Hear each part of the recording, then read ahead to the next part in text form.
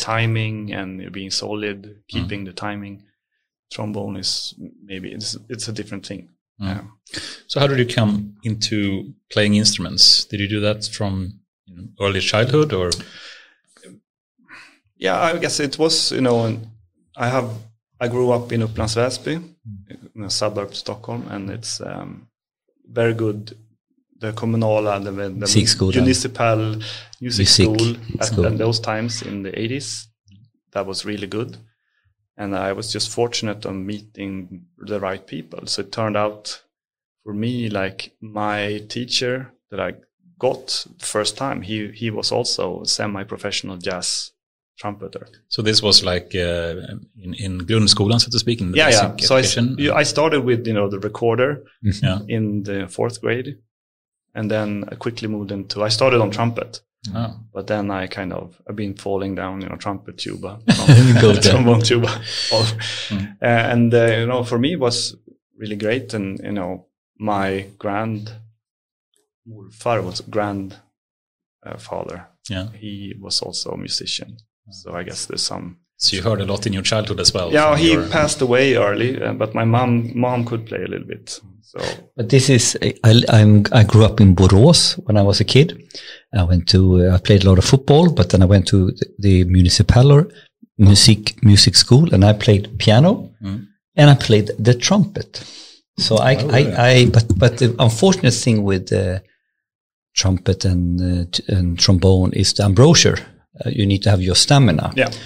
So if you don't play, it's not only that I can't remember how to play it. It really sounds shit when you don't have your lips in order. It's like an athlete. It's an athlete. You have to practice and train. And I had periods of time where I practiced, up to 4 or 5 hours a day.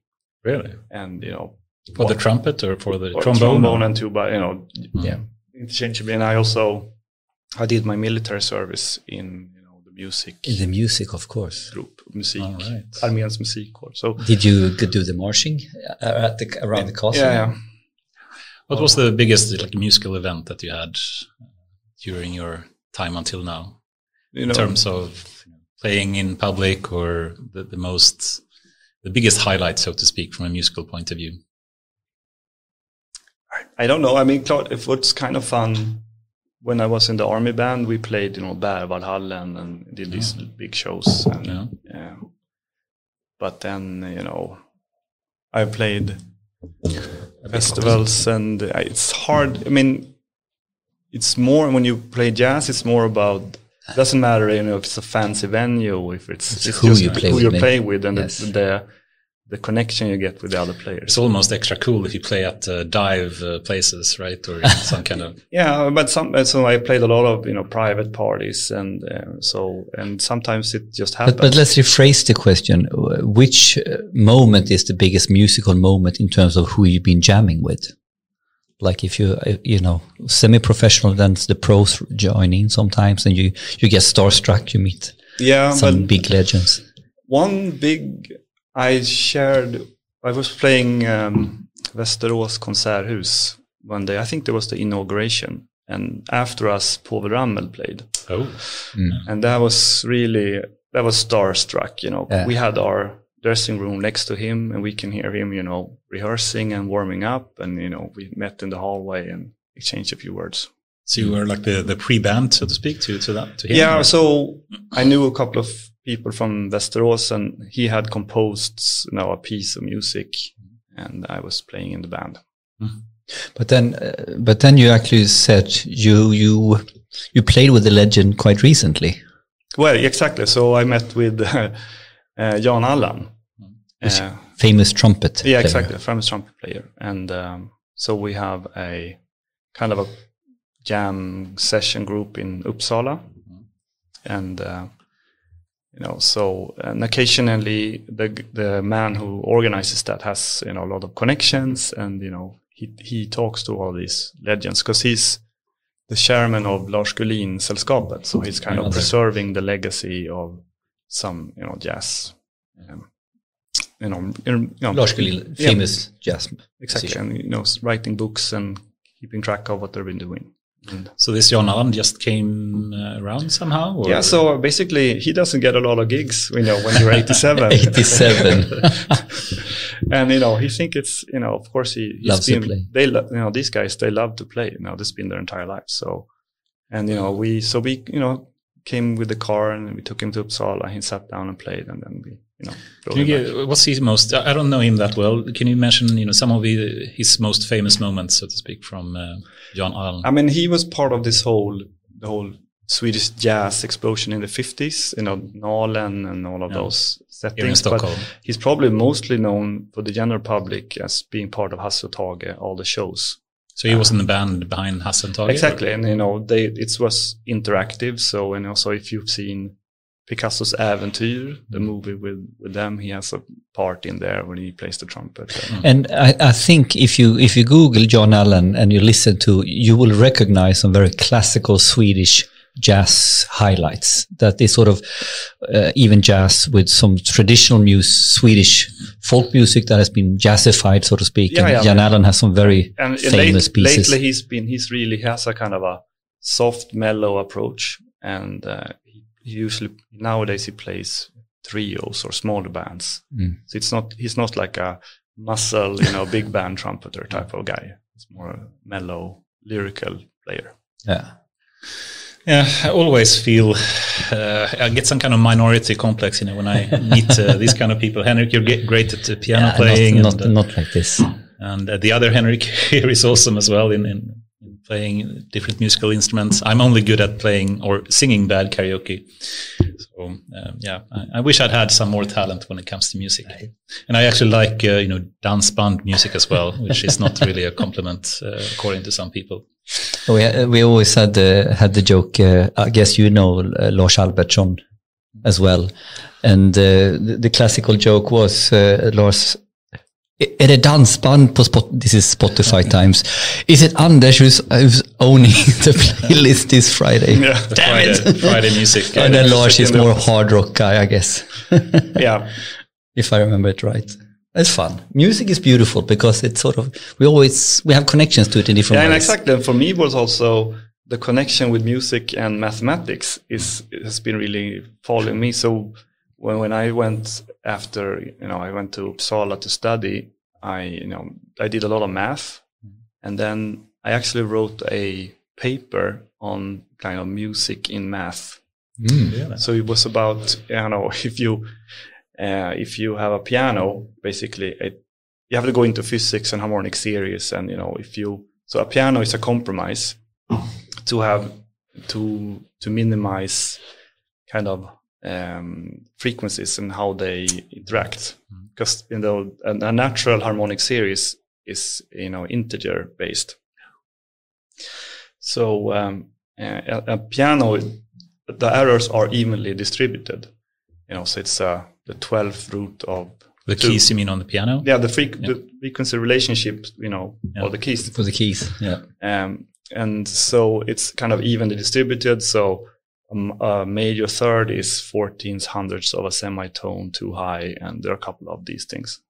So what the paper I did was about, well, let's say you have other number of keys instead of 12. Can you get a better system where you can be closer to pure in tune physical harmonics? Yeah. And you can prove that the next best system has 53 keys, I think. Really? Oh. Yeah, so cool. But maybe that's your angle, Anders. If you attack music from the math perspective and get hooked in that way, and you learn a musical instrument like mathematically, then you can, with your brain, get into the music brain. Well, I think I have to resort to, there was actually the first album that was AI produced was with Amber, the actual software for that. And there was this kind of person that was always a bit frustrated with that she couldn't sing or she couldn't play an instrument, and I can recognize with that. But she really was interested in music.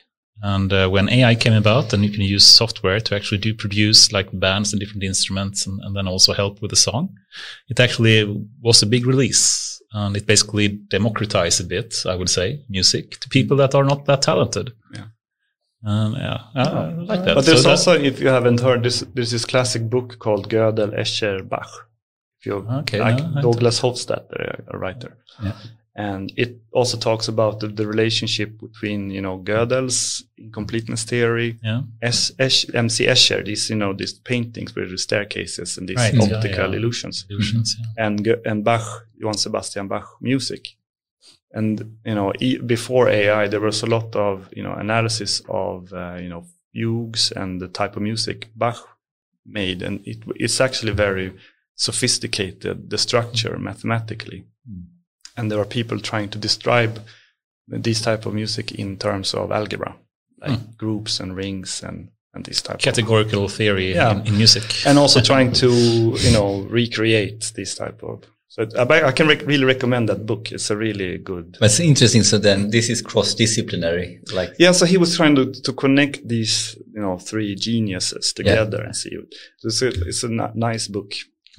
That's awesome. Cool. Awesome. Well, let us welcome you here. And it's a true pleasure to have you here, Henrik Lööf, who is an old friend and colleague of mine. And we worked together during Spotify years as well. And you have very interesting background, I think, from both being worked with Oracle, and you have a PhD that's interesting for many reasons. And I hope we get into that. And also now working at the Karolinska University Hospital as well, and continuing in a very interesting field. So, it's an honor to have you here, Henrik. And perhaps, how would you like to describe yourself? If we start a bit from the background and just, who is Henrik Lööf? How would you describe it? Yes, I really like to understand how things work. So I'm a little bit of a tinkerer. And, also, being music, I can enjoy being on the artistic side and really not understanding things, but just see what happens. Right. So I'm not super rigid in all times. But isn't that like deep learning? You don't really understand how it works, but you still tinker with it? Kind of. I guess we'll come into that. And of course you're doing jazz in that case. Yeah, so improvising and, doing things you really can't explain. A lot of times you can't, if you're in playing something and you can't really, stuff just happens unconsciously, and that's driven by your unconscious mind in some way. I'm being in the zone, where you really are one with the problem, so that's kind of been stuff I've been doing. So I have, a little bit of talent for math and abstract thinking, obviously led to the career. But it sounds like, when I had my Flipper days, when I play Flipper games, you come into the zone and suddenly you just focus 100% on something and you don't even think consciously. Exactly. You just do stuff. Yes. And, I guess gamers can get into that, feeling as well if you have the flow. Yeah. Yeah. Cool. And if we start with your PhD, perhaps, can you start talking a bit about why did you start, pursuing a PhD? Yeah, so I was very into math at Uppsala, so I did I picked together classes, randomly. I didn't go do a program or stuff like that, so I ended up doing a lot of math.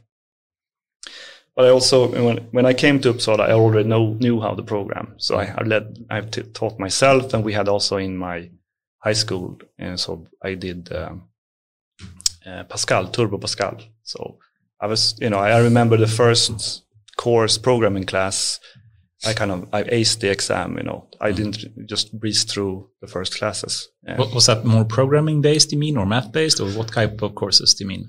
Yeah, so that was just a regular C++, introductory course, and so it was not really that. But then I really was more interested in math, and philosophy, and being deep thoughts. And but then that kind of converged at the end. I got stuck into numerical analysis and in large scale computing, parallel computing. How did that come about? It was a strong tradition in Uppsala. Oh, okay. And it really for me, computing things, was really interesting. And which department are we talking about here that is focusing on parallel computing at this time? So Now it's called Institutionen för informationsteknologi. But at the time when I started, there was several separate departments, and they were called Teknisk databehandling, which is like, so they were, pioneers. What year was this approximately? When I started? When this department, Teknisk databehandling, existed. 96, 97. Yeah. And so they came, with the whole baggage of, the first computers in Sweden, traditional, a long time ago, working with computers. And because of that, they did some of the programming classes. And then there was also departments of computer systems and, datalogy, computer science, that did also some programming. So I kind of, gravitated toward the math-oriented, and not the discrete math, but more the continuous math, partial differential equations, solving flows, and and I guess a little bit of that was, sound was one of the things got me interested in that. So I did my master's thesis on sound flow through curved ducts. Doing, curved ducts, what does that mean? Ducts. So basically a trombone. We did a study on what happens when you bend a tube and there's a wavefront coming through it. How sharp can you bend the tube? Yeah, and a trombone is a tube bent a lot of ways. Yeah. So there was a guy there who did that kind of attracted me. And you tried to model that using math as well? Yeah, so it was very simple. I mean, it was just a wave equation, so it's not super fancy math, but it's more the whole computational aspect. You have to resolve that geometry using a computational mesh, and have to work. So it's kind of like if you have a connection to AI. So I spent my PhD studying iterative solvers for linear systems. Right. So it's close to back propagation, and also this whole stochastic gradient descent, those type of algorithms. So my PhD was around parallelizing those type of algorithms, and that has been done before, but my kind of interest was in how to do that for this type of emerging shared memory architectures. And if we just unpack that a bit more, so this shared memory, are we speaking more like this kind of supercomputer kind of in the mid-90s, actual multiprocessors, big Oracle database, Sun Microsystems type of systems, IBM, they were growing, and they were like multi-socket. So what happened was that Uppsala managed to recruit one of the chief architects of Sun Microsystems, Erik Hagersten. So now we're talking Sun Microsystems. What's their operating system called? Solaris. And then equivalent of Solaris you had in the digital world. You had Alpha. So exactly. So DEC Alpha. And then you had AIX. AIX is IBM. And HPUX. HPUX, right. So all the RISC platforms. That was the RISC wars, So if you contrast that, we had the old mainframes, and then we had sort of on the other end of the spectrum PCs. Yeah. And here we had this mid-size style. And it really was pushed by running big relational databases like the Oracles. Yeah. And you couldn't distribute them over a network, so they had to be tightly coupled with multiprocessors. So that was really IBM and Sun and Itanium, and there are a lot of interesting problems. And Erik Hagersten had been designing those systems, and he wanted to move back from Silicon Valley to Sweden, and so he brought him money and funding. So my PhD was looking at modern emerging architectures, computer architecture, and applying computational algorithms on those. So my thesis was around non-uniform memory access. So what happens when you do multi-socket systems is that you have to do communication between the sockets. Sockets, you mean basically CPU cores? Yeah, not CPU cores. This was before multicore. Okay. This is before multicore. Yeah, so multicore was, at the end of my PhD, we started looking at multicores. They become, available. Then. So multiprocessors or something? Multiprocessors was there was a single core. Single core multiprocessors. Now, single core was one socket. So one CPU, one core, one socket. And you connected all of those sockets together. Some sort of mesh. Yeah, exactly. So, and, then they all had local memory. And then if data could be placed in either local or in another socket's memory. And if you wanted to access that memory, there became a remote access. It was all orchestrated by a cache coherency protocol, and was kind of built into the system. But the effect was that if you didn't understand, so data could be taken. So it was non-uniform access time to memory. And that's the kind of that's mainstay now. So NUMA type of optimizations is done like on the OS level for all of these computational things. But at this point in time, the 90s, mainframes, what was OS, gamla IBM mainframe, och vad är operating system called? I forget. O4, I forget. Not AS400. That was AS400 is another one again. Yeah. It's called SED something. Oh, whatever. Yeah. And then you had, but could you just elaborate a little bit? You said it briefly. There was a new breed of relational databases that was driving a need for a different type of computer architecture. Exactly. So the Oracle databases,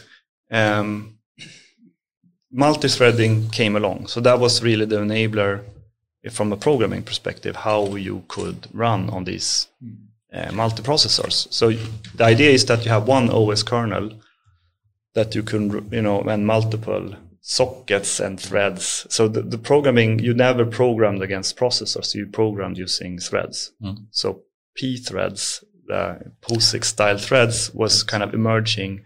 And perhaps you can just elaborate, what's the difference between having multiprocess and multi-threading? I mean, multiprocess has also been around, but then you have inter-process communication. Yeah. So you could have sockets is one that we use for networking, or shared memory was another way of mapping memory address space memory segments to communicate. So, but in short, you can say that threads basically share the memory, and processes have different memory, and you have to move the data between the memory places. Yeah, so I mean, a thread is really just another program counter. An abstraction for that, and sharing the exact same address space as the process. So they live inside that process. And would you argue for me that it does not know the details here? Was Oracle built as a relational database, and the other relational like DB2s, were they built in a different way, or were you now trying to program them? No, I mean, it came from, this was OLTP, OLAP, territory. And you wanted to grow and grow the capacity of the database, how much processing. Did OLAP really exist at that time? Sorry? Did OLAP, the online I think so, yeah. Analytics processing? The first data warehouse and is also whole Kimball modeling and all that. That's 18th, 90s as well. Yeah, exactly. That's late 80s. So OLAP was definitely a thing. Yeah. And cool. And it was basically... And perhaps we could just elaborate. OLTP versus OLAP, so to speak. Well, what's the main difference, would you say? So OLTP is online transactional processing. Yeah. And that's really, microservices or stuff like that. This is transactions going on in real, when you're doing... If you have an e-commerce website... Transactional processing. Yeah. I'm going to let him speak. Sorry. Yeah. Transactional processing. So e-commerce or what have you, when you capture, online transactions. And the thing was that... Would you agree that, you can say that OLTP is more for operational type of databases versus OLAP is more for analytical use cases? Exactly. Afterwards? So the thing is that they run on the same technology. They both OLTP and OLAP run on regular databases. After a while you have Teradata and Vertica and, all of these type of specialized solutions. Kind of like Snowflake today would be an example, but the main thing was that you wanted to isolate the transaction because the long-running analytical workloads, you couldn't run them on the same instant. So that's where, ELT and all of that came around. You had to move the data off the transactional database to the warehouse where you say ELT on purpose, or did you mean ETL? Oh, sorry, ETL. I mean, ELT is actually, people are speaking more about ELT. Yeah, that's more of a modern Hadoop thing that came later. Back then, ETL. ETL was the extract transform load. So, and all of that. I mean, I haven't really worked with BI and in those traditional. I came later on. I came right on the ELT Hadoop stack. That was my first kind of. But I knew databases, and during my PhD, I took a PhD class in databases. So there's Tore Risch, a professor in Uppsala, and so I studied like query optimization for SQL and these low level optimizations. Okay, so just to summarize your thesis work a bit. So you basically had these sockets, and the access to memory was not uniform. So it was different time scales, basically, that you could access. I mean, in high performance computing, it's all about squeezing the last bit of performance. So the systems Eric Hagersten brought with him were a very special system, because there the idea was to take an entire server and do an interconnect, a very high performance interconnect, and connect another server to make this a huge, shared memory machine. Right. And then you could have a remote access penalties of about 5 or 6 times slower when you kind of pushed over their interconnect. They were all running one OS kernel on kind of over this whole system. Perhaps we can just, if you try to get an overview of different type of computing architectures in some way, you can think about this kind of mainframe, or you have CPUs and memory being accessed in a large, mainframe in some way. And you can think more big data type of Hadoop type of architectures, where you have mid-level, mid-range kind of computers being connected together, but really the latency between them is much higher than the mainframe type of access. And then we can potentially take the third, which is more AI GPU kind of structure. So actually, that's kind of so that's what I was. So the team Eric put together was a computer architecture team. So it's about how to build efficient software computers. So it was about CPU design and especially around cache memories and memory access. That was his specialty. So what do you think the future is? I mean, a lot of people still use the term HPC, high performance computing, in different ways, and you can use supercomputers like Cray machines and whatnot for. Yeah, but I mean, see, the trend now is more on FPGAs or more custom. So we can talk about this for a long time, but you have this Moore's law, where you get more and more transistors, and then at a point. Yeah. And Moore's law was basically saying that the number of transistor per volume in some way or area was doubling every 18 months or something, right? Exactly. Yeah. So I remember when back in the days when we were at the manufacturing process of 120 nanometers or 90 nanometers. And I think the fabs today, they can produce like 5 or 7 nanometers. Yeah. So, so this has been kind of going on, and we're all speculating where will it stop. But what happens is, like, when you have very large dies with a lot of cores, actually communicating on the die will take time. So even with the speed of light, if you have a certain size, and that led to, you couldn't build these monolithic CPUs where you use all the transistors for one big core. So you had to partition them into multi-core processors. So that was, the main driver. And I think that what we see now with Apple and the M1 CPU, you start building more and more accelerators and custom hardware. That was also, if you go back to 386 and those type, we had an external FPU and Amiga at your time. Exactly. Amiga had Blipper? The copper and the blitters. Blitter, yeah. So different co-processors, basically. So you're basically starting to optimize the computer or hardware to do one thing really, really well. Exactly. Putting hardware acceleration. And, I have one of my friends from that time, Zoran Radovic, he's working now with Samba Nova, which is an interesting company that basically take a PyTorch graph and renders it in hardware to run it basically in hardware using. So basically, you do FPGA for the specific kind of model, and you just print it, so to speak, on FPGA. Yeah, or some way of really optimize it for AI type workloads. I saw something about the upcoming Google Pixel 6 phone, and they started to launch their own chip now as well, a tensor chip, so to speak, that they put in the phone, which is replacing the Qualcomm kind of chip that otherwise is dominating all the mobile phones that we have. But I think we can see that the increased specialized type of CPUs that they have there. I think they have the normal CPU, the general type of processor, and then they have GPUs. They have some kind of DSP, data processing unit as well, I think, and then they have the TPU, tensor processing unit kind of thing. And they all have different purposes, and there seems to be an increasing specialization in different type of processors. Basically, you have a larger and larger transistor budget, but you can't make one stuff bigger. You have to just put in more things and making them work together.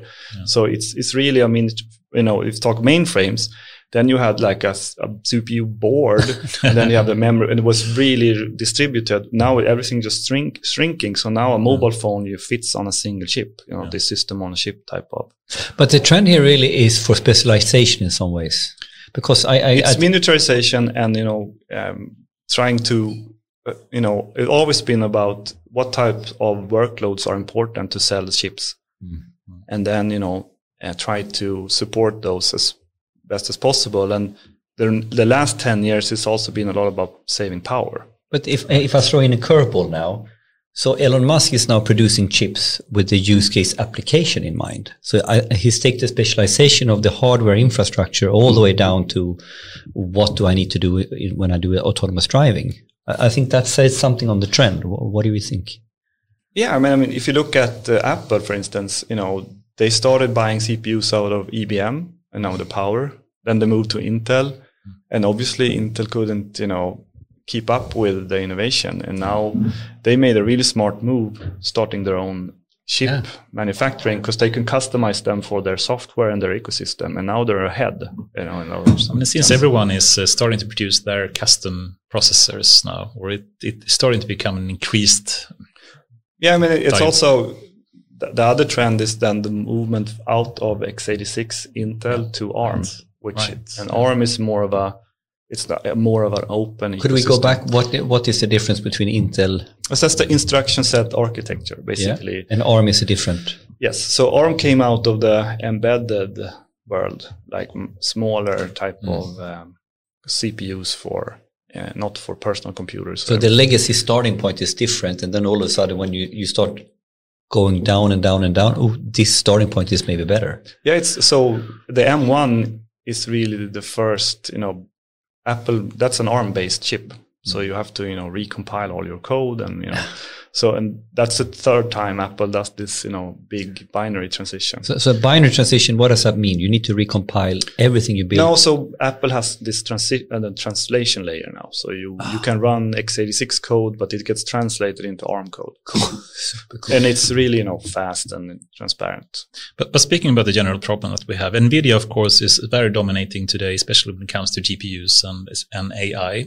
And they have their own GPUs that is completely dominating. And this is a potential problem.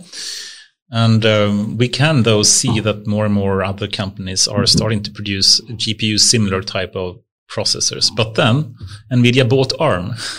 Exactly. So, right? But so ARM is more of an intellectual property company. Yes. Are you scared about that NVIDIA bought ARM as well? I'm not in that business anymore. And honestly, no. But if you phrase it like this, NVIDIA was dominating the server space in some way, and the GPUs for AI, data clusters in a large extent, but they didn't dominate in the mobile phones in a large extent. No, NVIDIA, there was just luck, So I was actually part of the first. I did a class in 2000 in Norway where we talked about GPU programming, general purpose GPU programming. Because this is early, right? Yeah, and the first real commercial chip was the Cell processor that was powering PS3, the console. And people were kind of wiring up these. And then I think at that time CUDA came around, the first like framework for doing this type of workload. So, knowing my history, this started with the thinking machines in the 80s, the connection machines that has the same type of SIMD, single instruction, multiple data type of architecture that some GPUs also kind of work. So it's an old way of working, but someone came up with the idea that, okay, all this texture processing is really a SIMD architecture. And then you could, but in those days, no, you didn't have proper floating point support. So SIMD is basically a single instruction, multiple data. Yes, right. So, yeah. And I mean, the connection machine had 65,000 1-bit processors. So it's kind of an extreme version of that.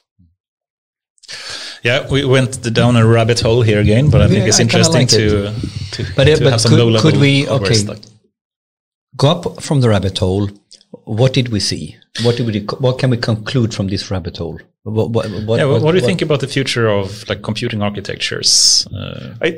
Actually, for me, it's just a substrate. I don't really think about it. I don't say it's a solved problem.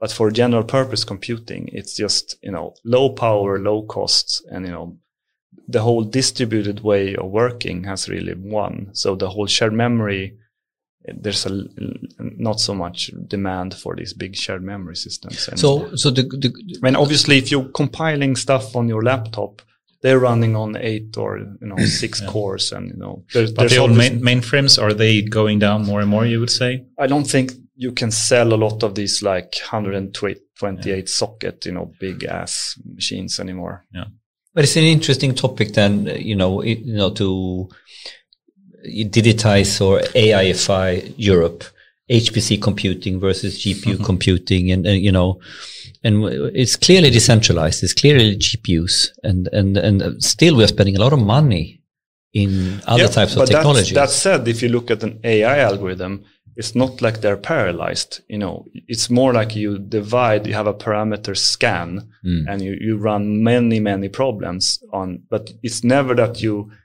do a backwards propagation in parallel over, compute cluster. I mean, that's a very hard problem to accept. It's more like you can use a cluster. It's more like embarrassingly parallel. So you run unless you do jobs. GPT-3 kind of stuff, then you have to split the model as well. Maybe, but that's more really advanced stuff. But I mean, the application of, as I understand it, AI is kind of far from what the HPC community is doing when you take one big model and parallelize it on a cluster. Yeah. So that's a bottom line. If you truly understand the core computational problem of AI, the applied AI, not what we're doing, it sort of points in a direction to what type of architecture would suit that. And are we saying are we playing in the right, or are we investing technically in architecture that is not really the most optimal? Are you speaking about EU now? Yeah, maybe. Then I would say yes, but let's not. But I mean, the whole. I mean, right now we're in an acceleration phase, so the libraries, bottom line is it's matrix multiplication that a lot of deep learning is doing, and so you accelerate that to a point, and you can do it in hardware and whatever. But because what I'm saying is, if we truly understand what that is all about, then we could say what type of technology, hardware architecture fits that problem best. It's not that rocket science to see what is matching and not matching. In terms of what hardware types should we really be better at? But it's just like, even if you could understand this, building that chip, building a chip is like several $100 million investment, getting it to work. And so that's also where this trend of FPGAs comes in, because then they're becoming more and more powerful. And what is FPGA? So it's like field programmable gate arrays. So what does that mean? What does that do? It's a kind of a template chip. So you solve something. So you can kind of program the chip to do things. So it's a normal CPU. You kind of hard code everything and you manufacture it. Awesome. And if we try to, we can continue this talk. Get out of the rabbit hole. Let's try that. Okay, so you made your PhD. If you were to summarize it in one sentence, if you could, what was the main contribution you would say from your PhD work? Some conclusion that you could phrase very. It wasn't briefly. really. I mean, PhD in science. I mean, the only kind of we studied.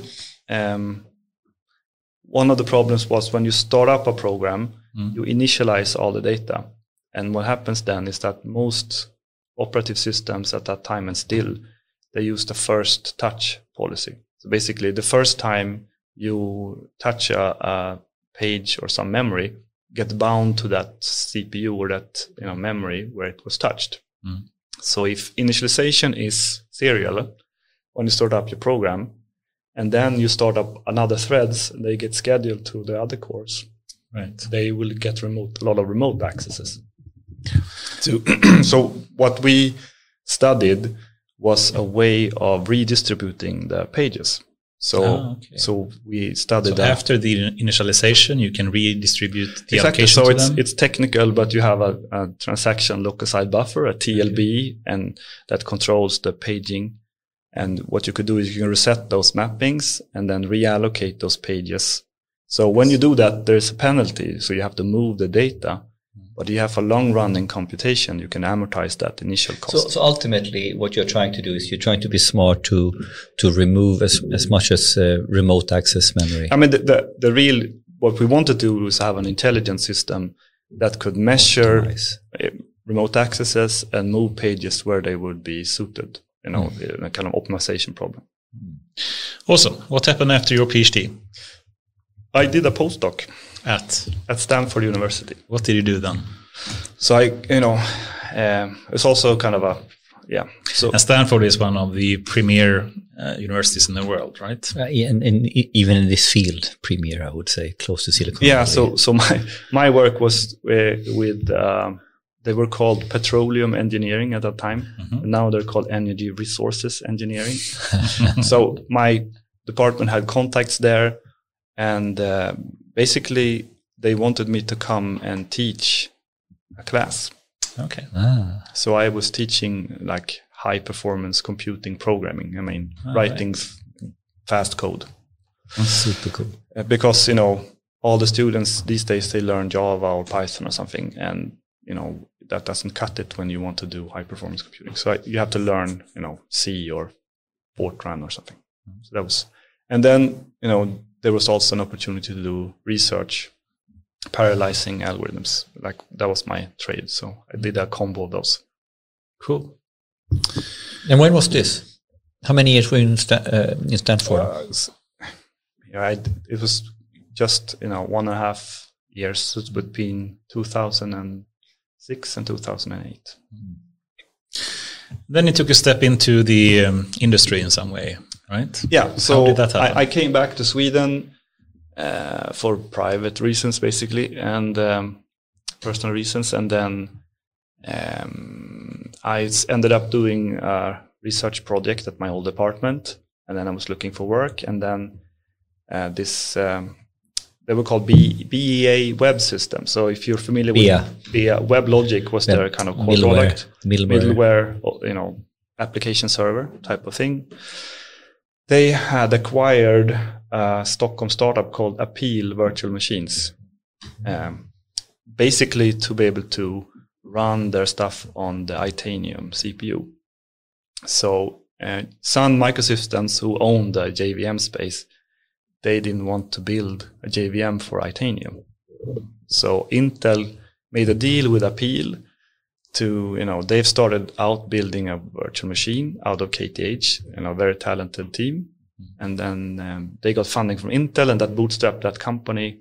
They got a working product, and they were acquired by BEA, which in turn went acquired by Oracle. Oracle, yes. And then Oracle acquired Sun.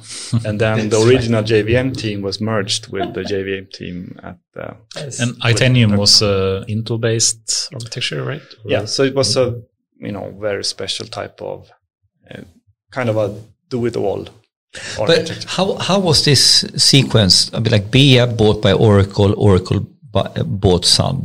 In what time frame is all this happening? Because this is 3 or 4 years. It's quite fast, right? A lot of I don't know when industry. Appeal was acquired. That was before my time. But you know, the Oracle acquisition happened during my tenure there. I was there for 4 years, and during that time, Oracle acquired BA and Sun was acquired. And could we, because I used to sell Sun machines, you see. I was working at Mercantildata, Nord, you know, Atea today. And we were selling this is 99, right? Yeah. So in Uppsala, we were on a few who had a Sun Fire 15K, for instance. You yeah, remember super that cool model. stuff. Yeah. And we were selling one of those big boxes, some of them. The ISP, the internet service provider, they love their Sun Solaris boxes. Anyway, they were the shit. What happened? So, you know, something happened a couple of years later that allowed Oracle to acquire them, because they would have been really expensive to buy in 2000. Yeah. Because there was a little bit like everything. Solaris was really up and coming.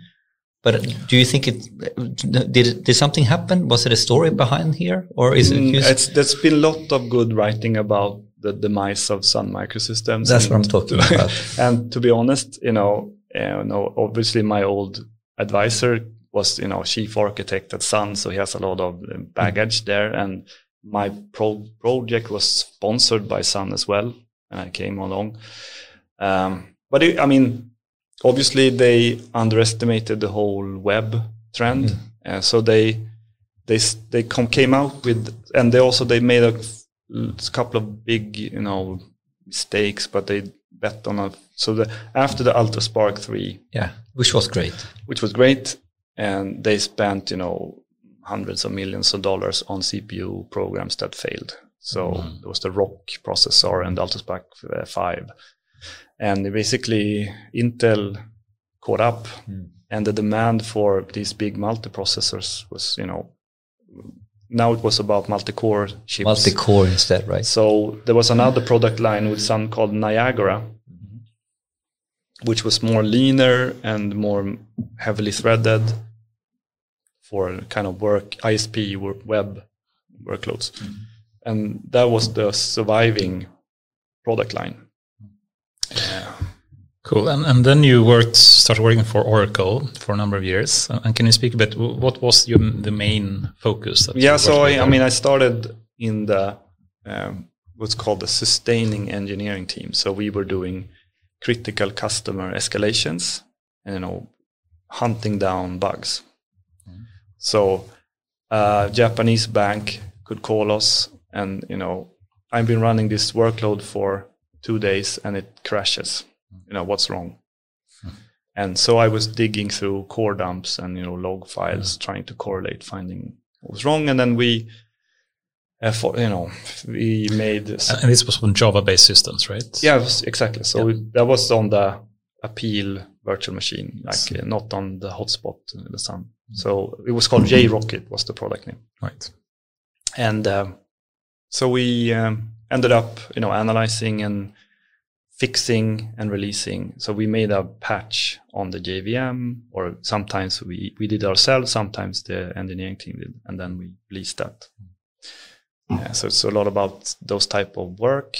There's a lot of high stress situations that big systems. Yeah, so you were sometimes called into meetings with customers, and they were all usually very pissed.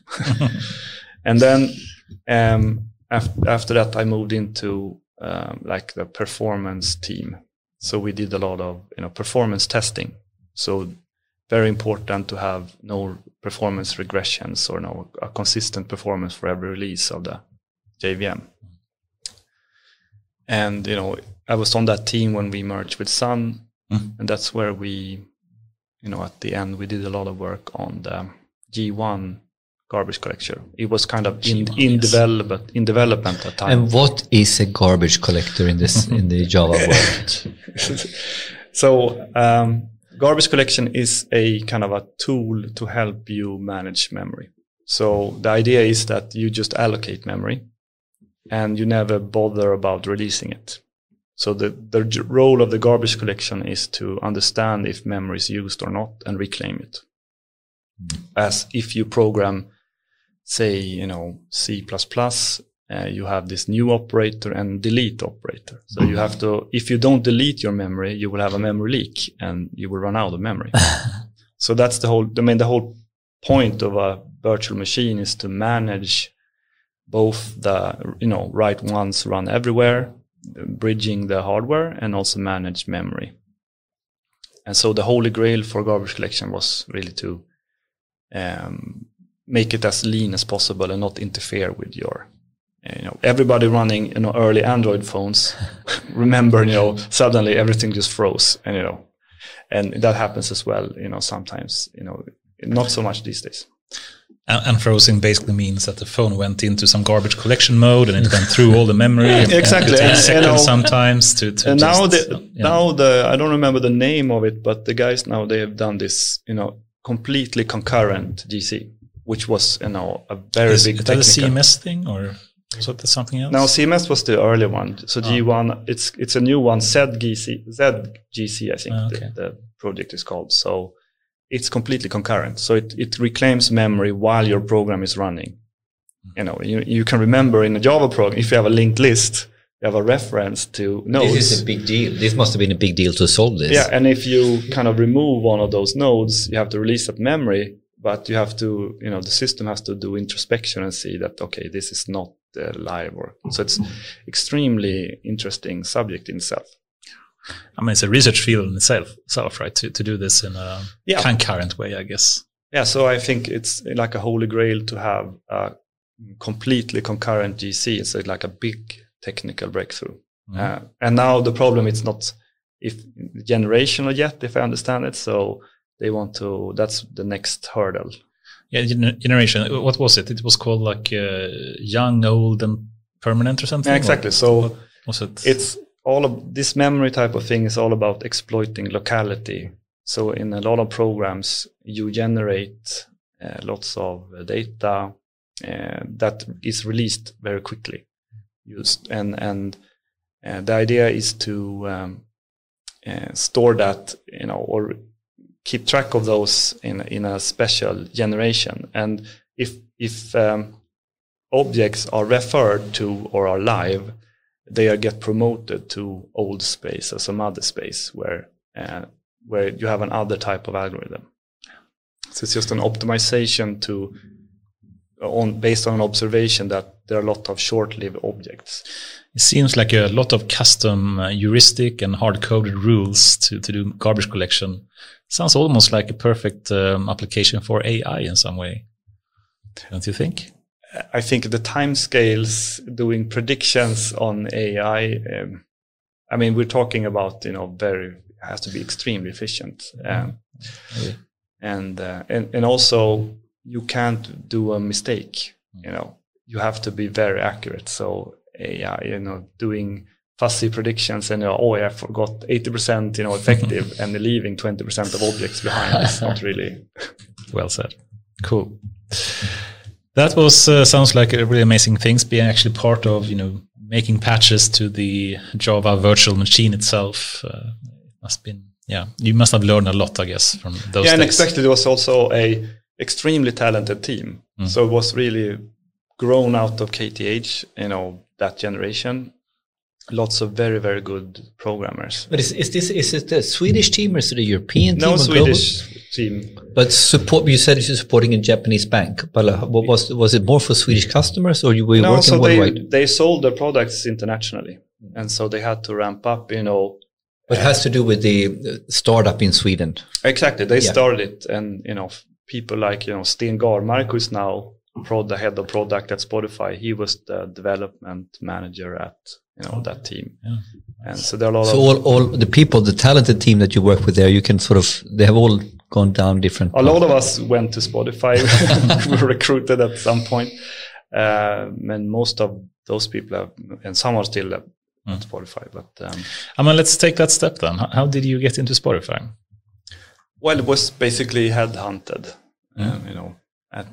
in 2010, 11, something.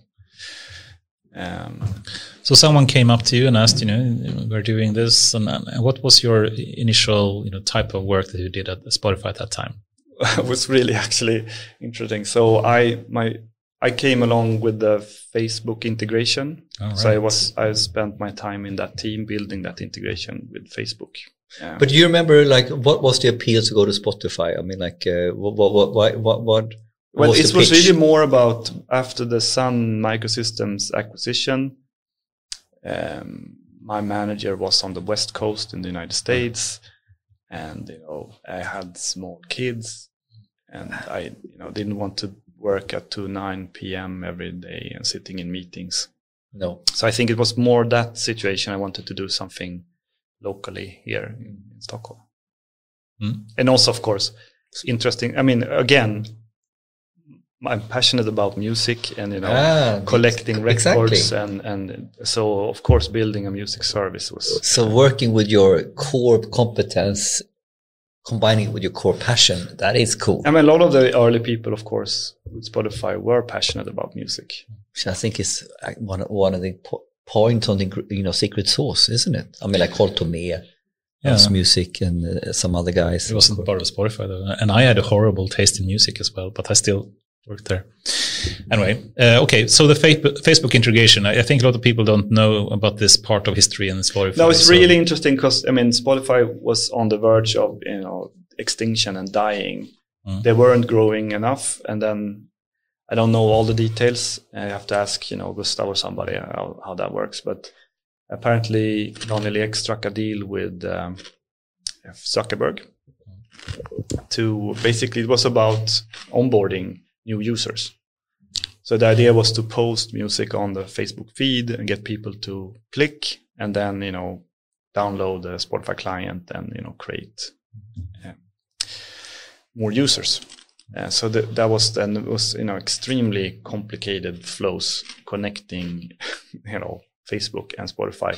We had these double accounts and, And more or less a one-click place from Facebook as well, right? Yeah, so we tried to streamline that flow. And you remember that time we didn't have a good web player. There was no mobile client. So everything was, optimizing the download of the desktop client, which was like an 85 megabyte payload.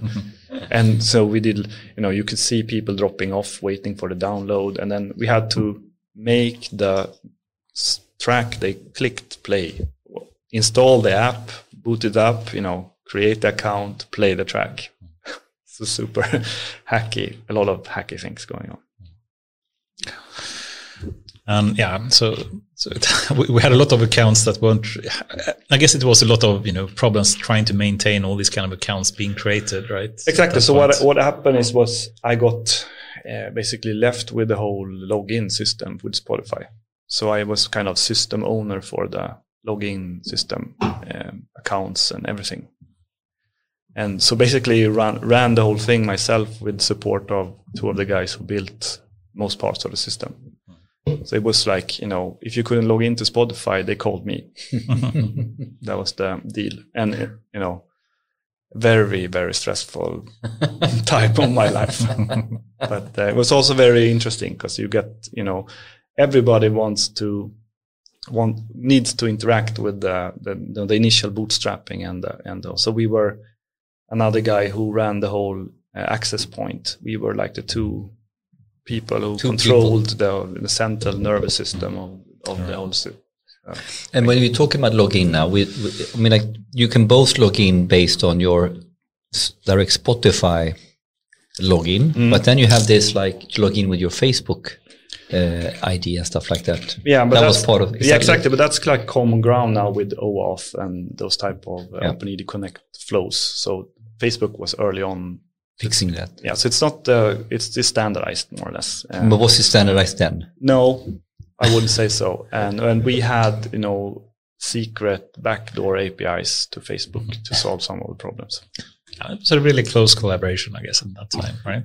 Yeah, and I remember the launch. I mean, especially remember one of the Zuckerberg held this demo and where he was trying to introduce this integration, and everything was super flaky and not really ready for production. But we wanted it to work, and there was this hiccup just before he was supposed to go on stage, and everybody was panicking. But somehow we managed to fix that, and then actually the demo went well. As I remember it, yes.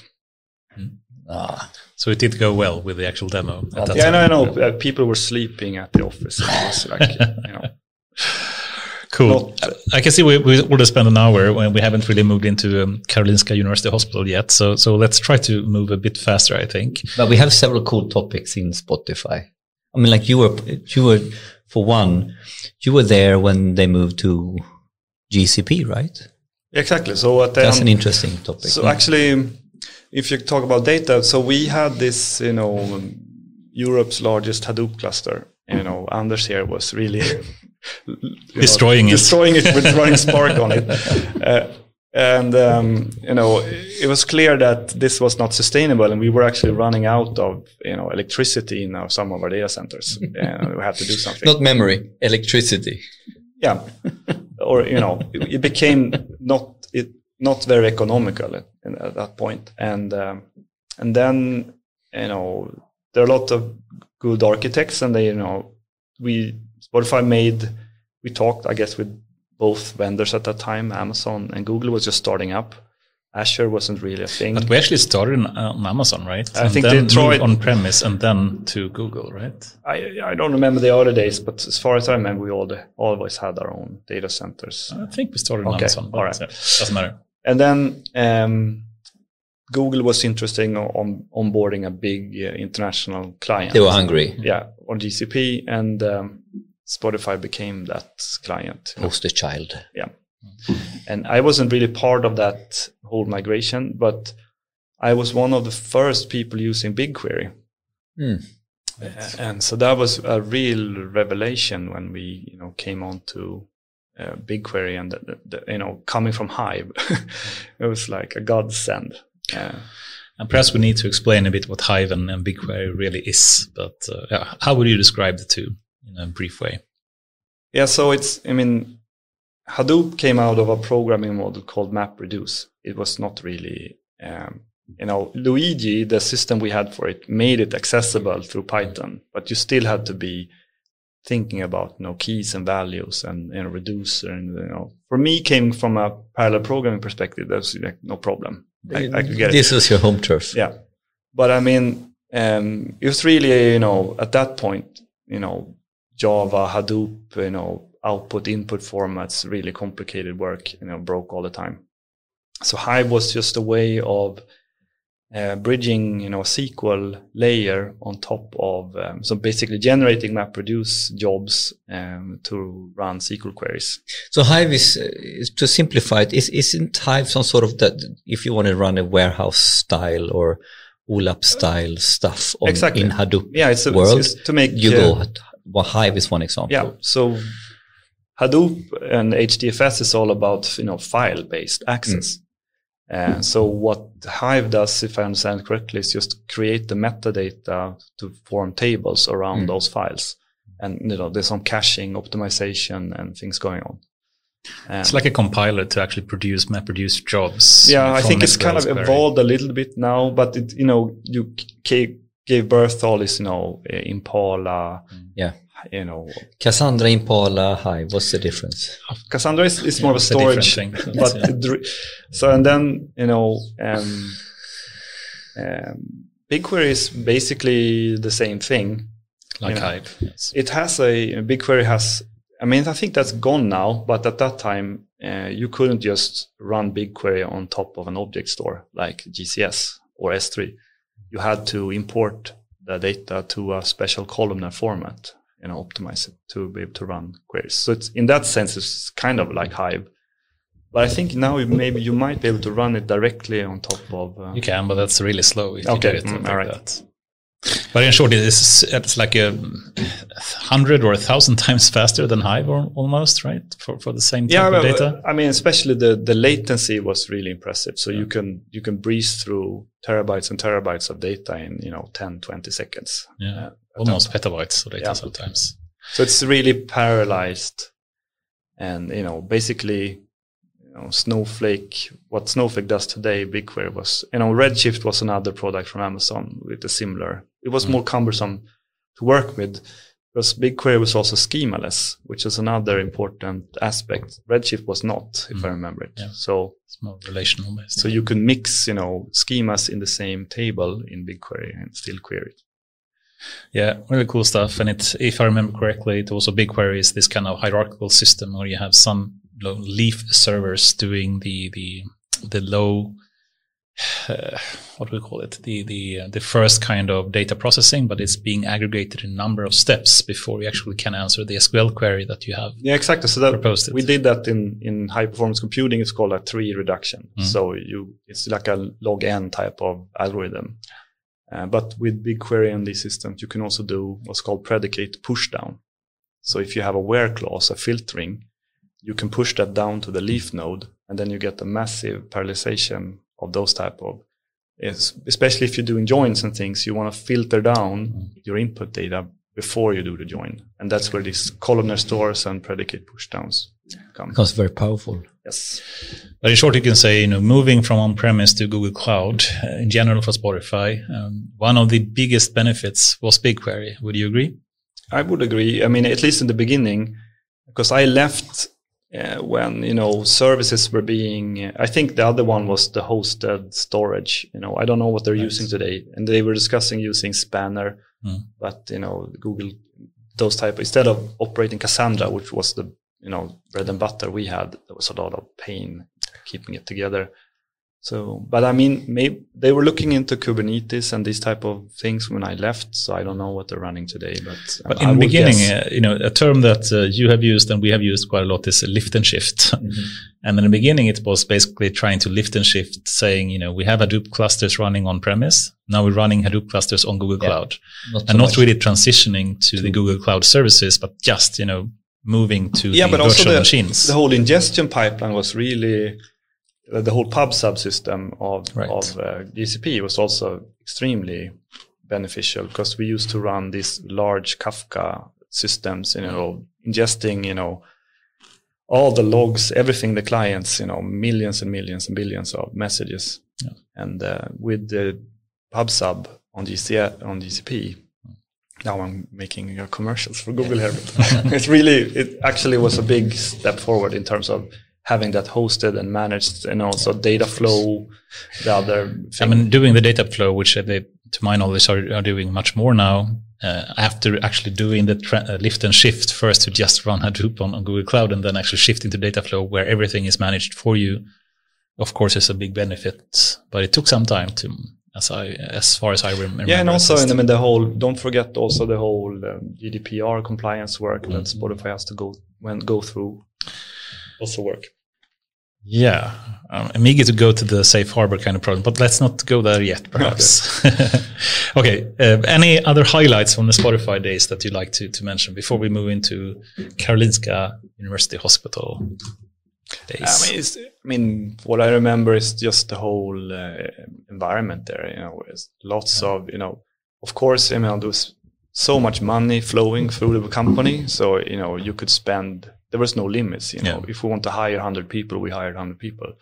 Or I remember one member in our group as well that ran this super, super duper machine on Amazon Cloud, and he never used it. And it was like twice his salary per month in cost. And it was just running there. No one really knew that it was running there. They didn't care that much about the cloud costs. No, it was just grow the company, So that was, and then, but it's most of the people you remember, the colleagues and, things you did. But there is a quite extreme growth phase. So you were saying some numbers. How many people was recruited per week? So there's also something living in a company where you have that, because that has a lot of implications. From what I remember, there was the whole New York Stockholm divide. So we were divided, and it was really, in some sense, especially on the data side, a little bit of a conflict. The US people competition or conflicts on how to solve certain problems, And also of course the Swedish versus US culture on, you know, managing and doing things. And so, you know, I don't know, but, you know, from my perspective, you know, Spotify got more and more, you know, Americanized, you know, and more governed, especially after the stock introduction or the IPO. Yeah. You know, it's, and also for me personally, you know, I was mostly interested in the music experience and making good products. I spent a lot of time on the catalog pages, the artist pages. So I one point I produced all the top charts on Spotify. That was me doing those, you know, putting together the charts.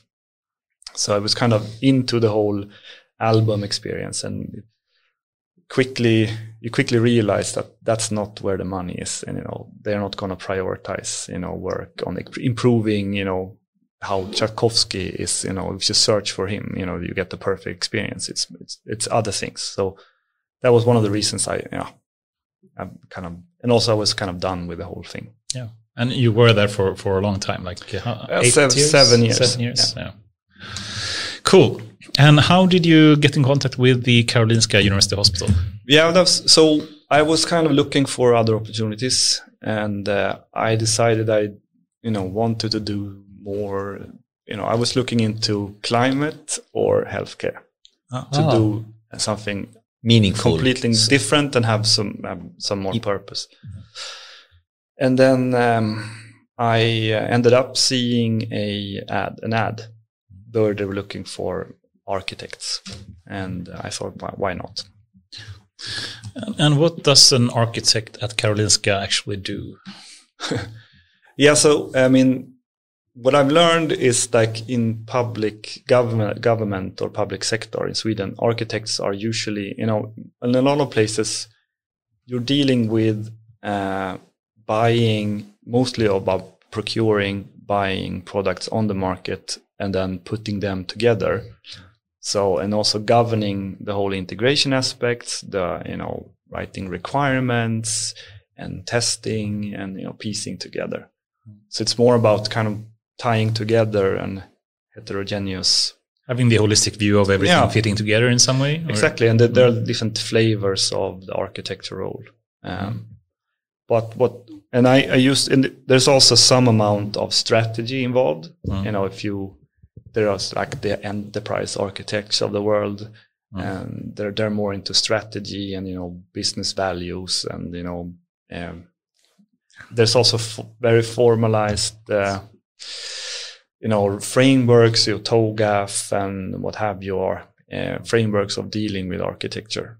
So it's kind of I never, you know, done this type of work, and I was a little bit interested in what it meant, and I picked up a few things. But what happened with my situation is that I'm much more, you know, operational and actually working more with solutions and building things, designing things. Are you also coding these days? Or? Yes, a little bit. Very nice.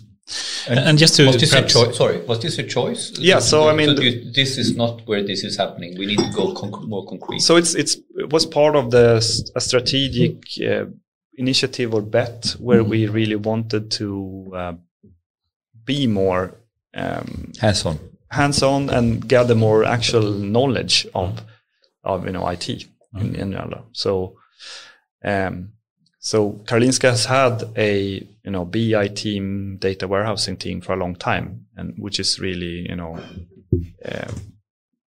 so the hospital has been doing data-driven. It's very data-driven in a lot of sense when it comes to producing healthcare. That sounds really interesting, and I want to explore that a bit more. But let's just speak for people that don't really know what Karolinska University Hospital actually do. Yeah, okay. Can you speak a bit, you know, how many people work there? You know, what are their specialities?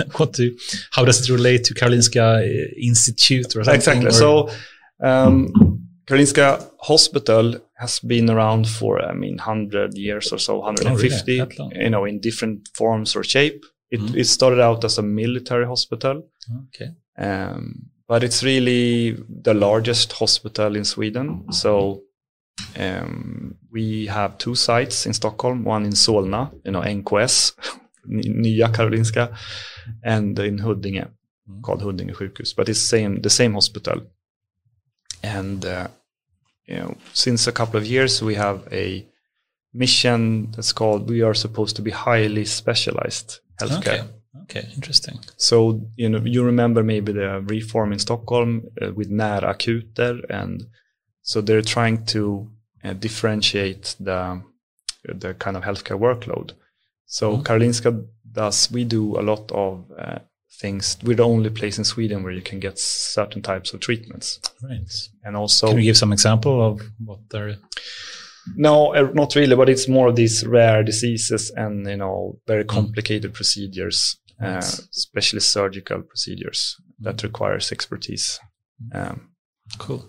But then we're also a university hospital, so that means that we train a lot of doctors and nurses, and also do a lot of clinical research. So there's a medical university called Karolinska Institutet, which is just across the street in Solna. And they're a medical university, so they train doctors and do medical research. And a lot of the senior professors are also physicians at the hospital. Right. So in a typical sense, all like the clinical trials when it comes to medication or new ways of treating or trying out, they are performed at the hospital. And we do publish a lot of things. It's really a research, close to research. Right. And if we just compare a bit to the AI world a bit and the research being done in AI, that is to a large extent being moved into industry in some way. The tech giants performing a lot of the research, and the normal universities is diminishing in some ways at least. Would you say the same applies for medical hospitals? Or? No, I mean, there's always been the pharma industry. And this is really not my specialty. Okay. But I mean, there are a lot of pharma industry and, new types of treatments. Of course, they need to try those, especially these highly specialized. I mean, there are really advanced new treatments coming out where like one dose could cost 5 million kroner, like for advanced cancer treatments. So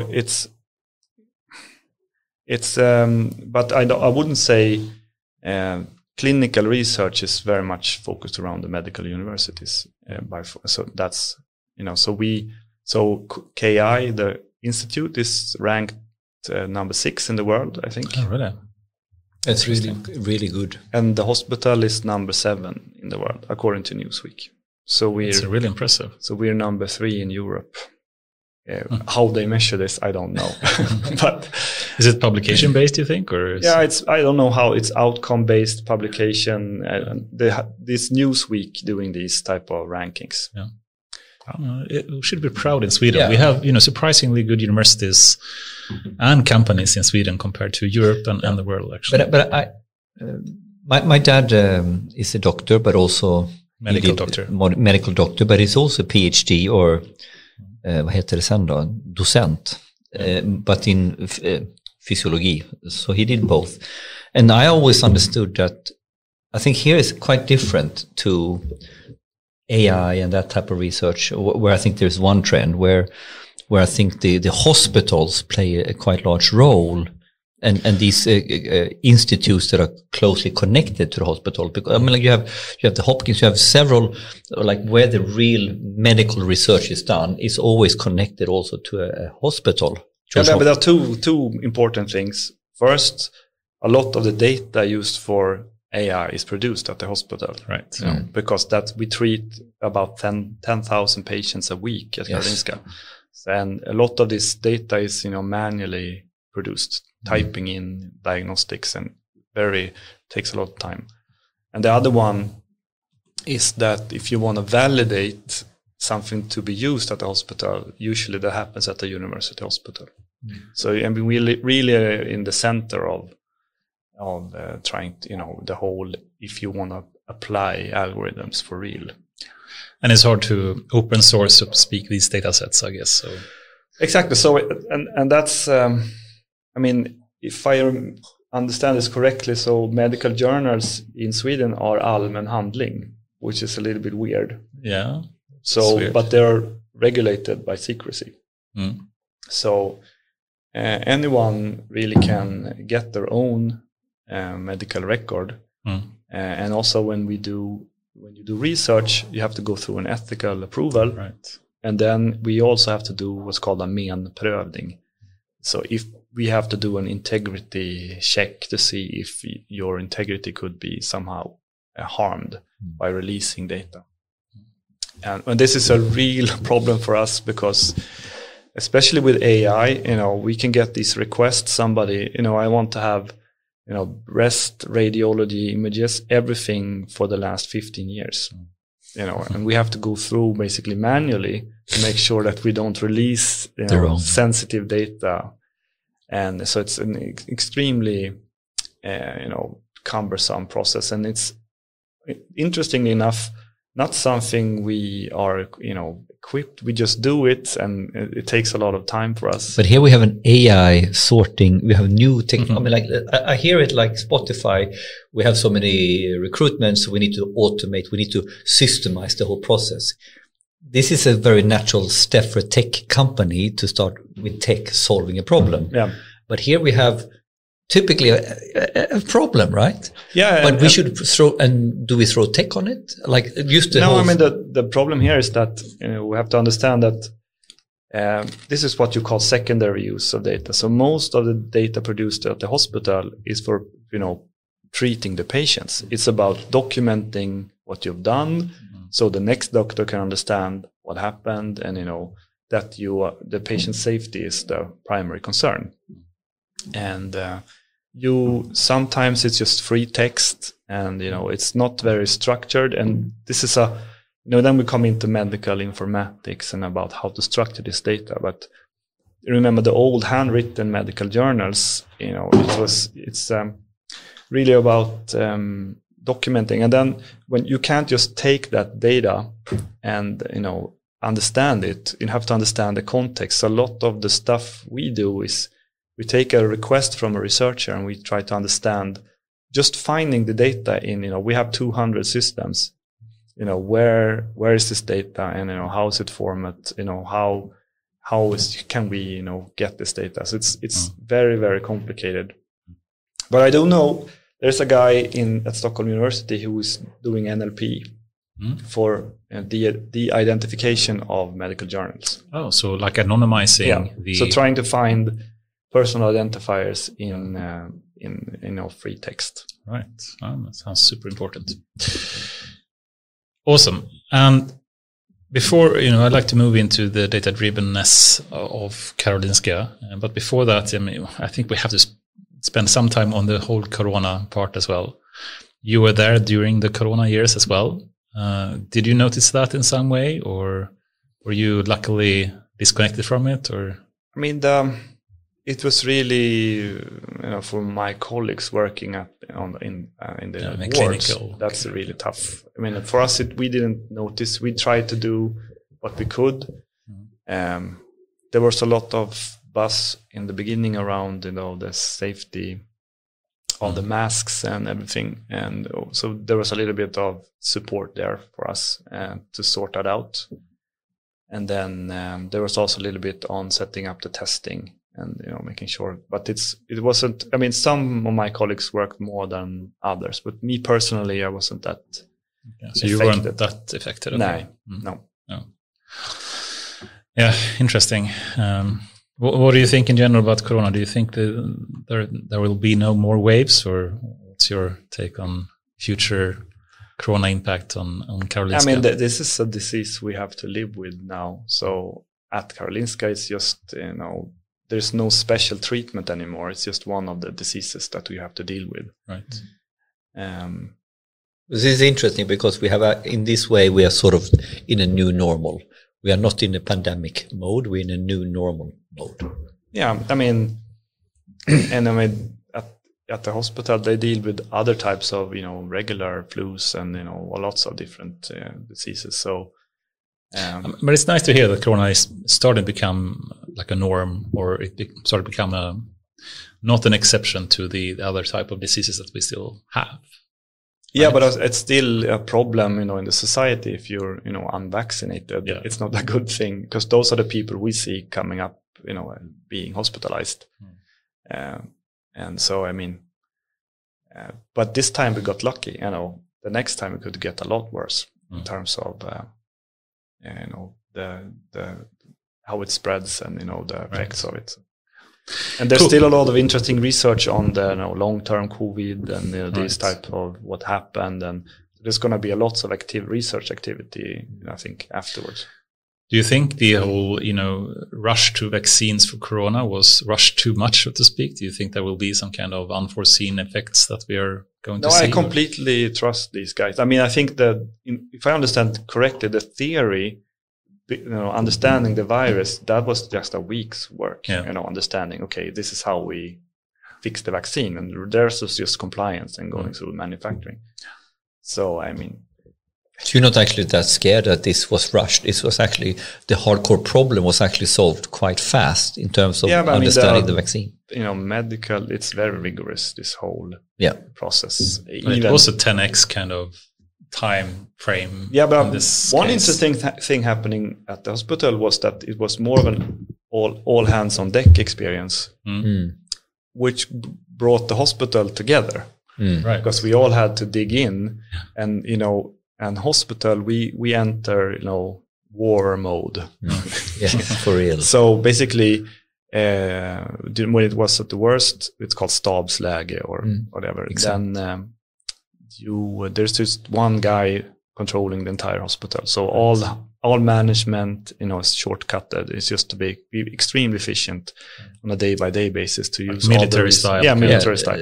Set up the TOC. Yeah. So that was, I wasn't part of that to say, but it's still one of the effects now is that we want to keep parts of that efficiency in decision making. Exactly. Working together and being more,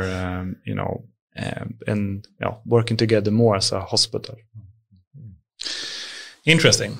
So, okay, moving back to the topic about being data-driven, and I guess, if you try to compare perhaps, Spotify and the way they are trying to be data-driven, and I think that they are, rather good at that compared to a lot of other companies in Sweden, at least. If we start with the question, basically, what is the difference of being data-driven in a university setting compared to, or like hospital setting, compared to the Spotify setting?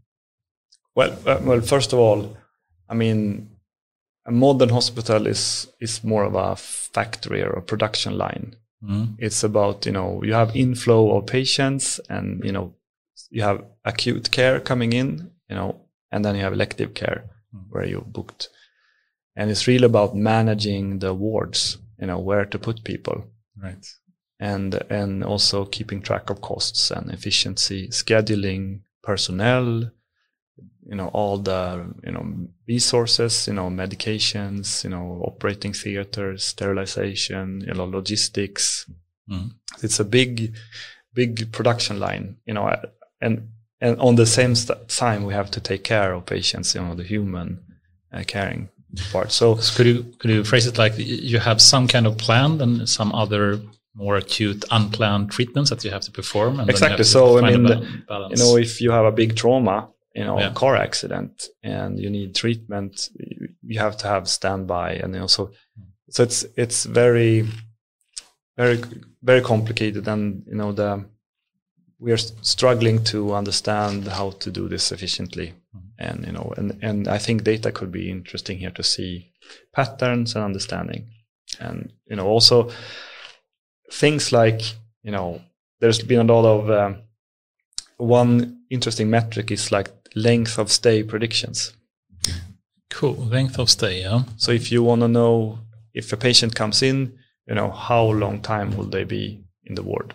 Is this for planning from a logistical point of view? How many? Exactly. If you know when a person is likely to be discharged, you can plan for that and make predictions. Right. So I'm not saying that we have that in place, but it's one of those metrics you can look at just as a simple example. And today, would you say it's more like intuition or experience kind of based kind of predictions? Yes, I would say. I'd just like to add like a Spotify metaphor here, and I think it could be interesting to see how that compares to hospital case. But I remember one point in Spotify, we sat down a number of product people, like 30 of us, and then 20 of us, and then we were presented with 30 different A/B tests. So in Spotify, we of course did do A/B tests all the time to try to see if a change in some kind of product will improve or decrease the user experience in some way. And then we were presented with these 30 different A/B tests, and we were to guess as people at that time, will this A/B test be an improvement or a decrease in user experience? And then we were presented with a case, and we measured, how many people guessed the right thing. And, you have 50-50, chance to guess the right thing. And I was assuming, I thought I could guess like 75% correctly or something. And we did the whole thing, and it turned out that the average performance of these 20 people was 39%. If you were to put an ape in the room that had no clue what the A/B test was about, they would have scored higher than we would. And in some ways, it demonstrates, the danger of being too intuition-based, decision-making, rather than having data-driven decisions. Yeah, but then you kind of assume that these A/B tests were correctly performed, that they were statistically independent, had the correct sample sizes, and these kind of tests, A/B tests, were actually, selectively chosen to be a bit extreme. Yeah. So sure, but still, it demonstrates, the danger potentially of having too much intuition-based decision making being made. Yeah, but then if you're talking about healthcare, it's not about, being a machine. You have to take other considerations in the patient. Right. Mm-hmm. It's not the black and white, factory. There are a lot of personal choices, and, you're sick, and so it's not that easy to make, super data driven. I mean, when it comes to productive planning. So let me say, another thing that we said, we can differentiate between being data driven, being data first, or data only, versus being data first. Sorry, you could take those two, or data none, I guess. Data none is basically intuition based. Data first is saying that you use data, but you always have human in the loop. And being data only is like you don't even care about the human, understanding. And I guess in your case, having data only would be super dangerous especially in a medical setting, right? Yeah. I don't think. There are not any. It's not even close, I would say. Yeah. But at least having the data-driven or data-first kind of approach where at least you use data as some kind of input to the humans to make a decision. Yeah, when there are, like, if you talk about when we apply AI today at the hospital, so one thing, we have a project now where you look at lesions in the brain for MS, and you want to, see how they grow over time. Mm-hmm. And then you want to compute their size as a volume, basically, on a 3D rendering. Mm-hmm. And a image segmentation algorithm can do that much more efficiently than a human. Right. So it's more about doing very accurate, and using AI and tools, especially on imaging, for segmentation, understanding, finding things that the human eye can't see. Mm. But there will always be a human in the loop verifying that, okay, yeah, you're right. I see it now. Yeah.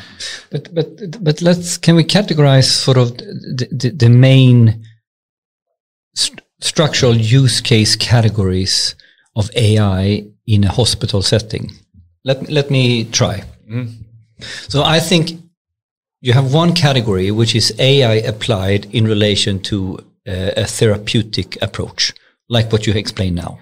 So here we have a medical condition, and we are trying to use AI to improve the process around that.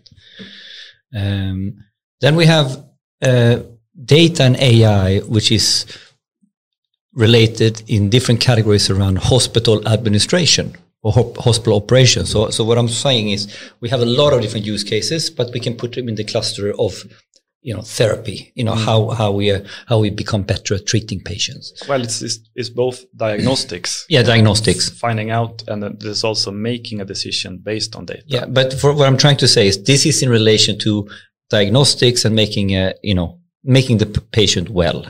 This is one big area of how we use AI in different ways. And cancer, spotting cancer, all this, is a simple example. But here we go into another area, which is, to me, hospital administration or operations. Yeah. And here we can have several clusters.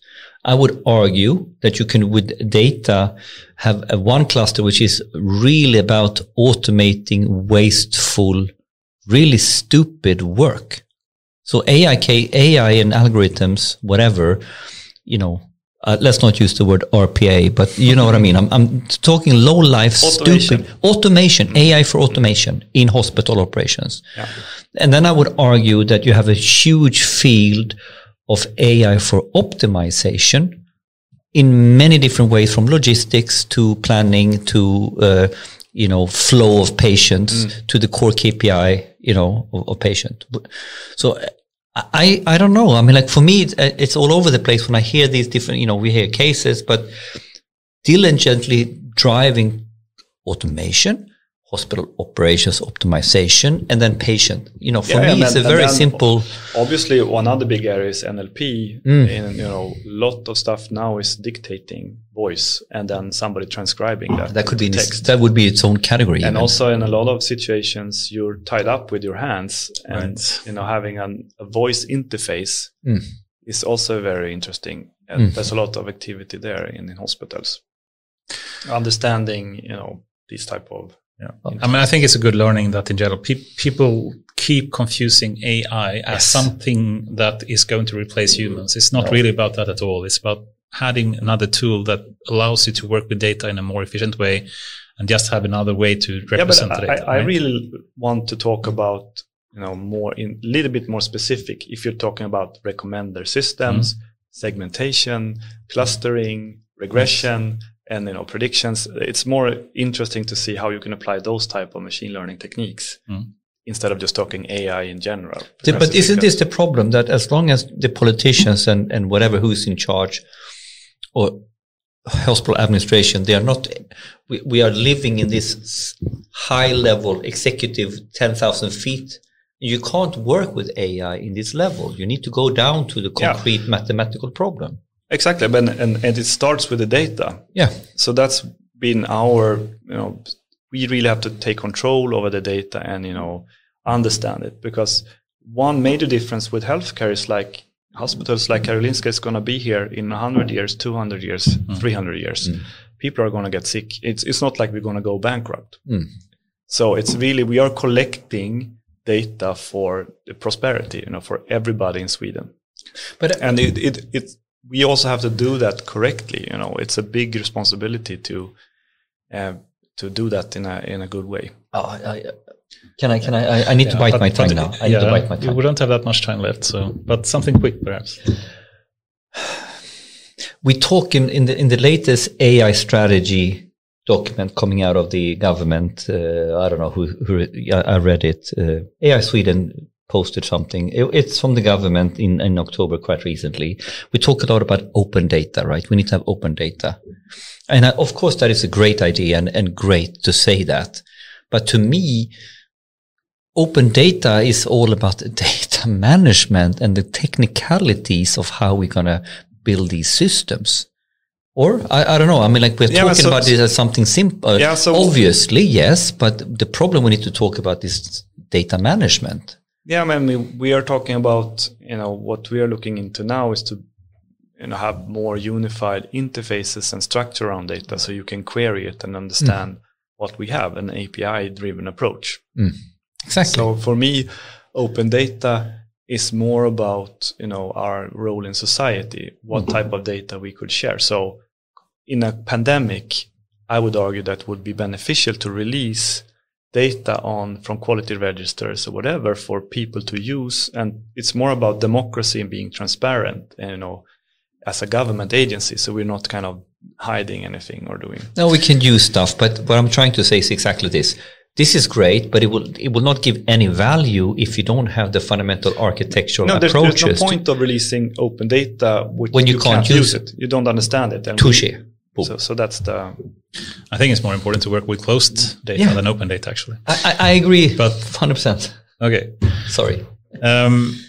Awesome. And I'm trying to, I would like to move also into the challenges that you have in Karolinska Hospital when working with data and AI and, when it comes to procurement or these kind of regulations, etc. Yeah. So one of the problems we're seeing, there's a big trend now with cloud, moving to the cloud, and especially startups in the AI world, they all go to the cloud first, because there's no point of them doing data centers, buying GPUs and it's a real problem for us because of Schrems and this whole business with regulation and EU fighting the US, NSA backdoors. Yeah. We can't really put, a lot of these systems require you to take the data from the hospital through a gateway, upload it to the cloud, do scoring, training, whatever. Do you actually do that on Karolinska? Do you use any cloud services today? Yes. You are? Ah, nice. But we do careful analysis, and it's definitely not broadly used. So there are a few. But you do have a number of on-premise machines as well. Yeah, so that's our strategy now, because we see there's a limit to what type of applications we can do with these type of vendors. So when you want to do more interesting things, combining data, our only option today is to do it on-prem. So we've been investing the last year heavily on kind of a modern cloud, private cloud infrastructure. On-prem cloud. Yeah.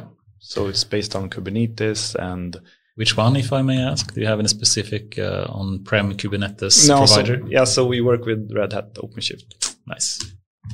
And we're really trying to build an environment where you can work cloud natively and with modern technology on-prem. So it's a hospital. We have a lot of hardware resource. We have, power, compute rooms. It's a big, Karolinska's budget is around 2.5 billion euros. So euros as well. So it's per year. Yeah. So it's like a big. We can afford to invest. And if you look at things like we store petabytes and petabytes of data, and if you go to public cloud services, it's not really the case that it becomes cheaper for us. If we have the power and we have the computer rooms, when we come to that volumes, it becomes cheaper for us to do it ourselves. What becomes maybe is these big tape robots, and when you come to like cold storage, and that's where the cloud vendors really can press. We have to make very large investments to. Those type of things. But how are you tackling this? Because there's technology, there's data, there's processing, there's governance, this is operations, this is competence, talent, the team. Are we going to go monolith? Are we going to go distributed, modular? No, so we're kind of hedging now on. We have to do more development ourselves and be more be more. Modern to meet the requirements, especially for our highly specialized mission. So even you need to become a little bit more a software company yourself. Exactly. So we are recruiting developers now. Fantastic. So we have regular full stack, developers. We have about 10 now, and a lot of people coming in. Is that being organized in a central group? Yes. Yeah. And so we are, doing also agile, DevOps, these type of methods. So we're doing. But this is a huge shift, because you started with saying that, one of the biggest differences when you go to Karolinska, you're stitching someone else's systems together. Yeah. It's more about buying systems. And what you're saying is that route will not take us the whole way when it comes to data. No. Why not? I fully agree with you, but why not? Well, if you talk in the broader picture, these monoliths, they are ecosystems in themselves. And basically you are putting your bets on that this vendor can meet all your demands within their ecosystem or budget. But if you want somebody who has any kind of leverage in the market, you go to these huge American companies. And they have hundreds of customers. And why would they support your particular use case? And we have problems with Swedish regulations, different. So our approach now is to provide more of a platform approach or a data approach, where we want to structure data and then, modularly build applications on top of this API platform. This is fantastic to deliver. In my opinion. So we are building that platform now. Extremely interesting work, and it's there's unheard of. This is unheard of in this space, right? Yeah. So it's a big bet from us, and we are really focusing, and so we're really trying to find the right people to help us. I think if we can pull this off, it will be a game changer. I think a lot of organizations in the public sector in Sweden is actually trying to do the same, but very few have the resources to try to do it properly. And Karolinska, I think, is one of the few that actually do because have. Our BI team has been there for, we've been doing development and supporting decision making for 10, 15 years. So we have a tradition of developing around data. What we're doing now is to kind of expand that into applications as well. But to me, the storytelling you're doing now is something I never heard in the public sector, because people are trying to stitch things together without caring about data management, integration, or data products. Yeah, and we are a little bit fortunate because there's a standard that's been around for quite some time that's finally gotten mature enough so it becomes usable. So there's like an international standard for storing clinical data. What's the name of that? It's called OpenEHR. Which is a quite important piece of the puzzle. Yes, very important. And there's also in the US now, there's another interoperability framework called HL7 FHIR, FHIR, which is being mandated by the US government for hospitals there to interchange data. So standardization is being pushed, right now, just the last 2-3 years. You open up so many Pandora's boxes that I want to dig into after work, maybe. Standardization and what level to do it on protocol, really detailed versus OpenEHR the approach there is really interesting. So you have a common reference data model, which is as dedicated for storing clinical information, and then it's coupled with a informatics framework and a query language. Oh, really? So it's an entire system, and the idea is that it's segmented in two parts. So you can do the modeling of the data. Typically if you have a form where you enter clinical information when you're treating a patient, you as a clinician can sit in a low-code tool and build that form, and then it gets serialized or stored in a very interoperable format in the standard reference model. So I can just take that thing, put it in some other hospital's OpenEHR system. It sounds too good to be true, but I hope it's correct. But yeah, to having that kind of standard, of course, sounds like an awesome thing. Okay, so time-wise, we're really getting to the end here a bit, and we have so many more topics that we would like to cover. And should we take at least and try to have this a bit short, but it's a big topic, so it's really hard to do. But okay, so speaking a bit more about the legal challenges when it comes to data, and specifically about EU versus US and being able to move data back and forth. There are a number of challenges there, right? GDPR is just one thing for us. Safe harbor. Yes. So, and we've been following this whole development for a long time with Schrems 2 and those, I think we need to unpack that a bit. What does that mean? So, if I get this correct now, I'm not a lawyer to start off with, but the GDPR and the basis to transfer data to a third-party country, you have we had three options. You had what's called Cloud Act or Privacy Shield. Was a legal framework for doing that, and you had that was in 2016 or something, right? Yeah, Cloud Act, but Privacy Shield was really the Schrems case, so we're going to get there. But then we have standard contractual clauses, SCCs, which is basically the only thing left, and then you have some other type of, I forgot the name of the third option. but it's not that commonly used. So most cloud services and most vendors now rely on standard contractual clauses, which is the legal framework. And there is an activist, Max Schrems, in Austria, who sued Facebook for violating GDPR, especially around the Privacy Shield agreement. This was in 2015, 14? I think there's Schrems 1 and Schrems 2. So Schrems 2 is the recent one, and there was a ruling in Ireland where Facebook legally in Europe is located, and we basically violated Privacy Shield. So you can't use that framework for transferring data anymore. And the repercussions of this, we haven't. Wasn't it the first one? Wasn't it something like when Schrems, first sued basically Facebook, I guess, and then he won in court, in the EU court in some way, and they had a safe harbor law coming up after that, right? I don't remember the early ones, but the interesting piece now is that so after Privacy Shield fell, and that was really an important ruling. Yeah, because the EU really put down the foot and said, we can't allow NSA to have backdoors into and getting our data. Period. So it's called the Foreign Intelligence Surveillance Act, or FISA, which is really the problem. And what now the EU says, like for SECs, they say that if you're using SECs, you as a company have to make sure that the country receiving the data has an equivalent, view on data privacy as the EU.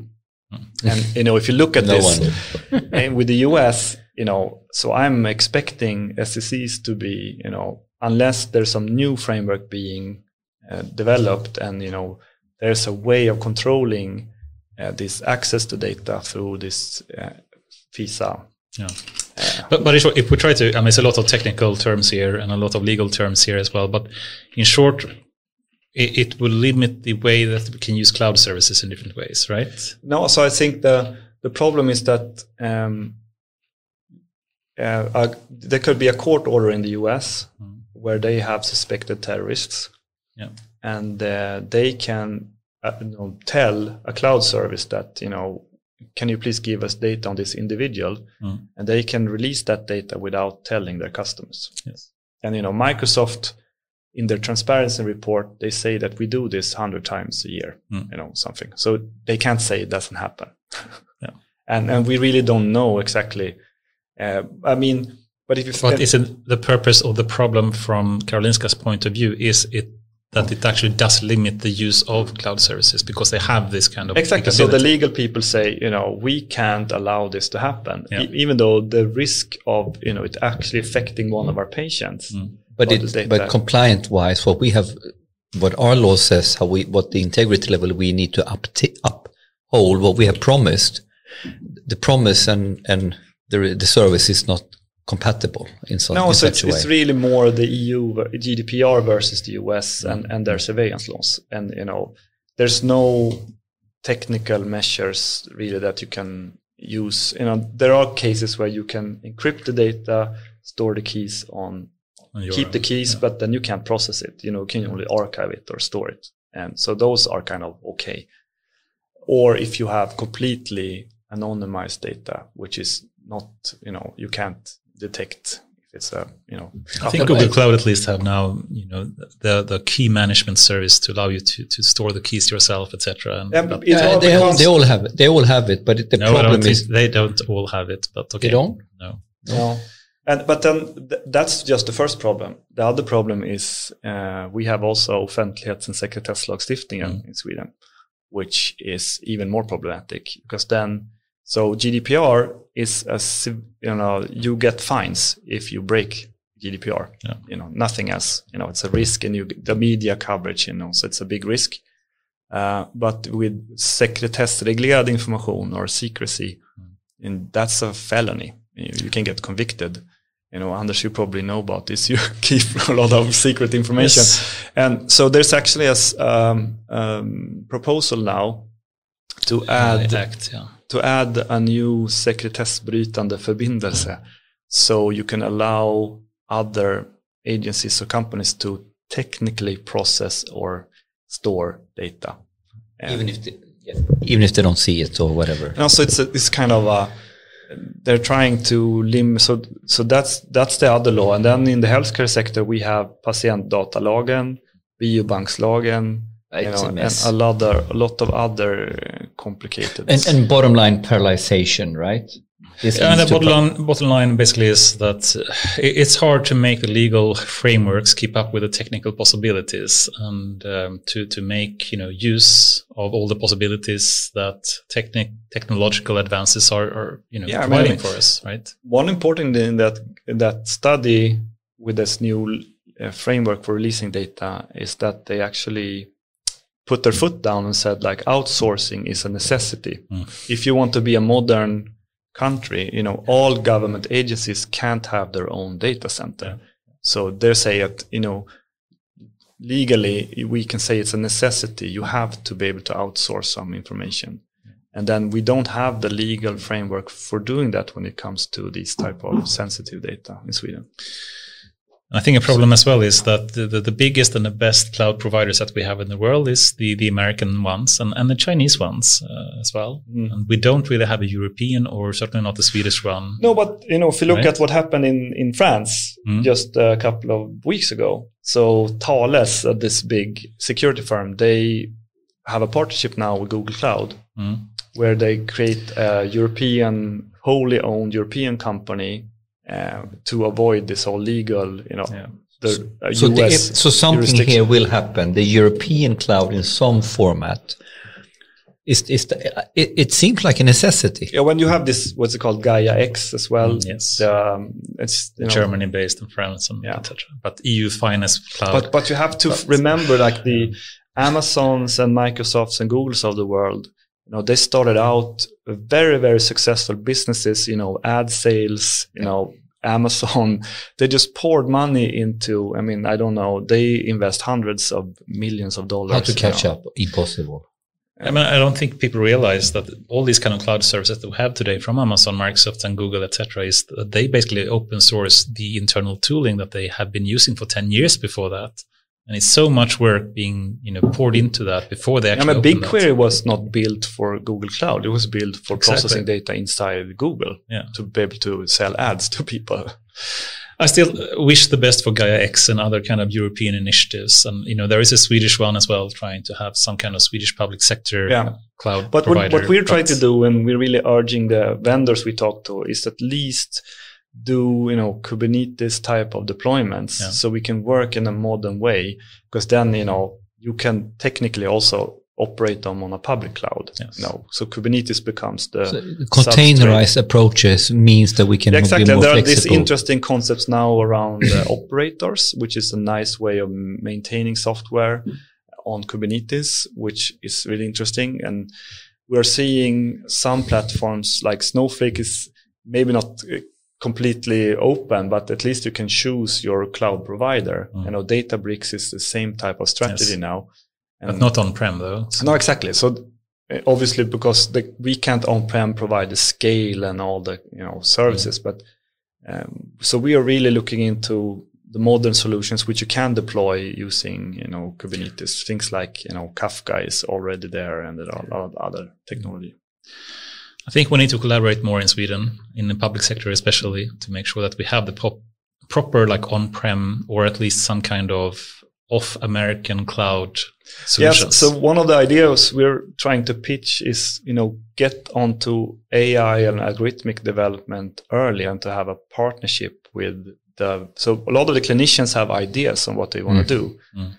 But instead of them going to a public cloud and being locked into that, because that would be the same business decision to do, we have to provide an environment where they can work, collaborate, on an on-premise setting, which we then can deploy on other hospitals in Europe and in Sweden. This is, I think this is a very exciting proposition, Henrik. And I think for me, this is refreshing, because I haven't heard, I wasn't aware that you were going in this direction. And I think it's very, very, very interesting. It's a super hard problem we are trying to solve, right? But you are trying to look at it API based. So we're really getting the people, the development into the data instead of releasing the data. That's the point. But I think a lot of agencies in Sweden actually are trying to do this. It's just that some are a bit more ahead than others. But everyone is trying to do it. But then I would argue they can't really do it themselves. And I think how do we coordinate this? Because now, I mean, like knowledge sharing, double loop learning. How do we actually then get the fundamental problem following data in different ways? Yeah, exactly. Is it some way not actually architecturally a generic problem, or? Well, if you crack the code in Karolinska, why can't you use that in another setting? I think that there's so much details in the type of data. It can't be generally applicable to any type of data. No. But technically, can't you build templates, scaffoldings, infrastructure as code out of what you guys are doing to reuse fundamentals to get faster starting? Okay, they need to have their own use case. If you look at machine learning and AI, there are of these types of frameworks, or there's this. Peltarion might be one. I don't know if they deploy on premise, but we have the HopsWorks and the lot, where they try to do these more. I think there's open data platform, something Red Hat does. We really try to put together an entire platform where you can do inference, model training, feature management and all of that stuff. It's a big problem. And, the whole field of cloud computing in general is moving so fast. And, the whole big tech giants are moving, of course, in a pace that is really hard to keep up with. And, but luckily there are a lot of open source initiatives that makes it possible to at least move rather fast, but it's super hard to keep up, right? Would you agree with that? Yes. Biggest problem for us now is to get the right technical people, developer skills. So come to us. Are you trying to recruit? Yes. So 100%, or is that even feasible? No, but we have to. Bring on. Now we're looking at more, developer ops people, developer data ops. Yeah, just to be able to manage the data. But so we're not actively searching for data scientists to do. No. This is data management data. This is data processing. So we have to lay the foundation of this platform, and that's what we're trying to build now. We're also having a more application development where we do systems to support, back and front end engineers as well. Yeah. Awesome. Yeah, we're already over time, but let's try to take some time for more philosophical topics as well, if we could. And one obvious question, we always bring it up, but we have spoken about it so much already, which is the AI divide. And the general premise of this is basically that we have a few set of tech giants, the Google, the Facebook, the Microsoft, the Amazons, and the Chinese, Tencent, Alibaba, Baidu, etc. They are moving so fast, especially when it comes to cloud computing. And I don't think people realize how much work it is to have a proper working cloud service in there. And the level of functionality that they have there. So to actually catch up with that is super hard. Do you think that kind of, if you call it AI divide or cloud computing divide that we have today, will it continue to increase, or do you think it actually will be? It will increase as long as these companies can harvest data freely. And that's really what driving their innovation is. That Facebook and Google, they can just bring in everything. They just click a terms of service agreement, and then that's what driving the development there. As long as it's unregulated and they can make hundreds of billions of dollars on it, they will just buy a bigger computer. And that's the way it's going to work. Do the brain drain and buy other companies and continue to expand. Yeah, that's just the mechanics of capitalism in this case. So I don't think there's not much we can do, and just hope that they can release, papers or being open of what they're doing, and so we can apply some of that. And what's the strategy for the rest of the world to catch up, or to sort of? Because part of the AI divide, I think, is the concern of when some few has the power in terms of knowledge or money or know-how, according to the rest. When the concentration of power is so, this is scary. Yeah, we have to stop falling for the baits. We have to stop just, Gmail is so convenient. You can buy another email service that doesn't harvest all this data, and track you everywhere, and it's not worth it. So people have to become aware of, even the search engine, there are actually alternatives. I don't use Google anymore at all. DuckDuck. Yeah. So which one do you use? DuckDuckGo or DuckDuckGo? Yeah. And so it works fine. I mean, let's do some marketing. DuckDuckGo. So there are alternatives, and I think that's the real problem. Why these companies have grown so large is that they, Spotify, is in similar territory. I mean, the real interesting piece about Spotify is that artists can understand their audience because, suddenly you understand what people are actually listening to at every second, which is like a dream come true for commercial radio, But isn't Spotify in that case an exception to the rule about the AI divide that even though Apple, Google, Amazon, all of them tried to make a music service that actually did work and could, take down Spotify, they all failed? Yeah, but that's because it's not an AI problem. It's about this partly, right? Yeah, but I think even recommendation systems Spotify has a slight advantage, but I don't think they're that great. Why do you think Spotify succeeded then? Why didn't it? They were first. It's that first mover advantage. Exactly, first mover and growing, and also being aggressive. As I see it, the growth has become mainly in expanding globally. Getting all the contracts and all the licenses, expanding globally. And of course, it's a great product. And there's also the brand hype and, being independent and, they're cool. A little bit cool. So I think, but I wouldn't say, from my experience, all the A/B tests we did, it's not, that didn't move the needle of Spotify's growth. It was just market expansions, business things that. But okay, but we can potentially still phrase it. There are some light in the tunnel that the AI divide will not continue to dominate, and all the services will be moved into more and more tech giants. There are chances, there are possibilities for startups like Spotify to still compete, right? Or yeah, I mean, it's hard. Especially when it comes to deep learning or these type of brute force like GPT-3 and, who wants to spend 200 million on training those models? And we're doing that in Sweden as well, So. Yeah. So I don't know. I'm more interested in solving the right problem that's beneficial. I like that. Self-driving cars, yes, could be interesting, but a lot of stuff, optimizing. So sustainability or health is interesting problems to be solved. Yeah, and I don't think we need humongous amounts of compute to solve a lot of interesting problems. But what is stopping us to solve? Why haven't we become better throwing data, building journal system for years? What is the fundamental problem? But as I said, Anders, there's this famous paper from Google in 2015. Yeah. It's all data scientists and everybody's focused on like the small piece in the middle was about the algorithm and hyperparameter tuning, whatever, but it's the whole piece around it. And that's where Google and those guys excel, managing the data and, orchestrating quality. And no, but I think you're misunderstanding here because that's really why tech giants are winning. Yeah, that's really why tech companies are open sourcing models and code, because they know it's the 95% around the model that is really the hidden secrets of how to succeed.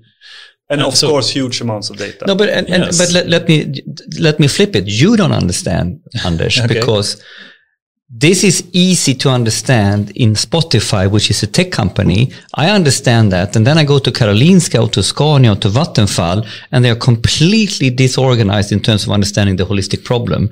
So I would argue that Karolinska's biggest problem, Scania's biggest problem when it comes to really get ahead is an orchestration problem and understanding how to holistically, if I understand the reality of what you said, it's not the parameter tuning, it's the whole thing. And then I say, okay, how do I solve the whole thing in Karolinska? Good luck with that.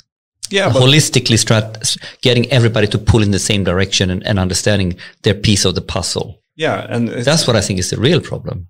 Yeah, and also trying to, the people I've been within Spotify, I learned a lot of these things. Yeah. What it takes to become, as Lalle used to say, Lars Albersson, to get to this industrial stage, where these giants are mass producing these things, just dealing with hundreds of thousands of data sets. At a hospital, we're never going to get there because all our data is hand generated.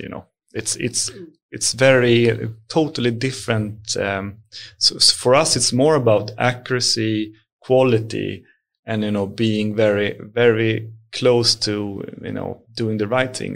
We can't just do, you know, whatever works, like a recommendation system. So it means also that when we understand the full picture, like we said, not only the whole thing, you need to put that in the context of what is hospital business and how does that work? How would I industrialize this, so which is completely different. Data is not data. I mean, Google's business is very, very different from a hospital business. Of course. But the problem we have right now, in my opinion, is that the way we are organized and the way we understand and have the data literacy around these things, we have the wrong mandates, we have the wrong orchestration, we have the wrong different separation of IT supply and demand, vendors, we have no tech know-how to build stuff our own. So the starting point to even get started is so far behind. It's not a tech problem at all. No, in my opinion. I would agree. So for us, is what we didn't even have infrastructure to do anything. So we started with infrastructure. We had, you know, our BI team. We did, you know, analytics. We started doing predictions and, you know, looking at, you know, have flows, and so it's pretty mature. But to take the next step, we have to bring in more data, combine more data. Take a simple thing like in emergency. If it's snowing outside, we know more people are going to come in. You know, we see the weather forecast. We can, you know, start preparing for that. So there are a lot of these things that you can become more data driven. But to actually do become data driven, I think we need to have the infrastructure in place as well, which is something that is strongly lacking, I would argue, in Sweden and in Europe, and what the tech giants have. Yeah, but so we have, like, we take another example on that. So we are one of the few hospitals in the world that do whole genome sequencing for treatment of rare diseases. Cool. And so that's a big investment area for us now, trying to bring that onto other types of diseases like cancer, where, you know, genetic markers could be interesting to, you know, called precision medicine, to individualize treatments. And other things. So not only personalized music, but also personalized medicine. Exactly.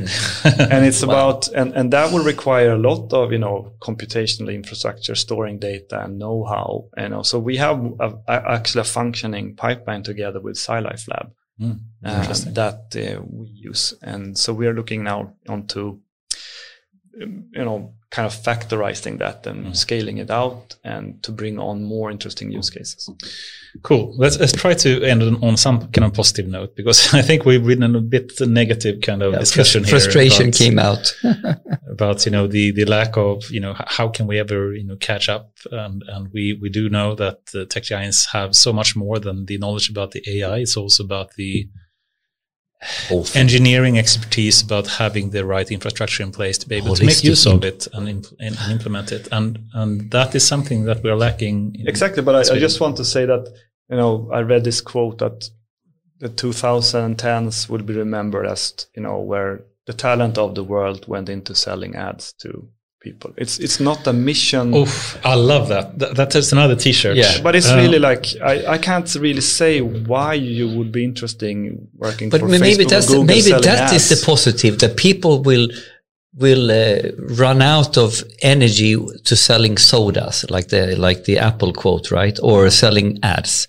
That people which are smart people wants more. Exactly. I mean, and that is people maybe come the saving. to Google and Facebook for the technique. It's not for the business. I don't think people are very engaged in selling ads, you know. No.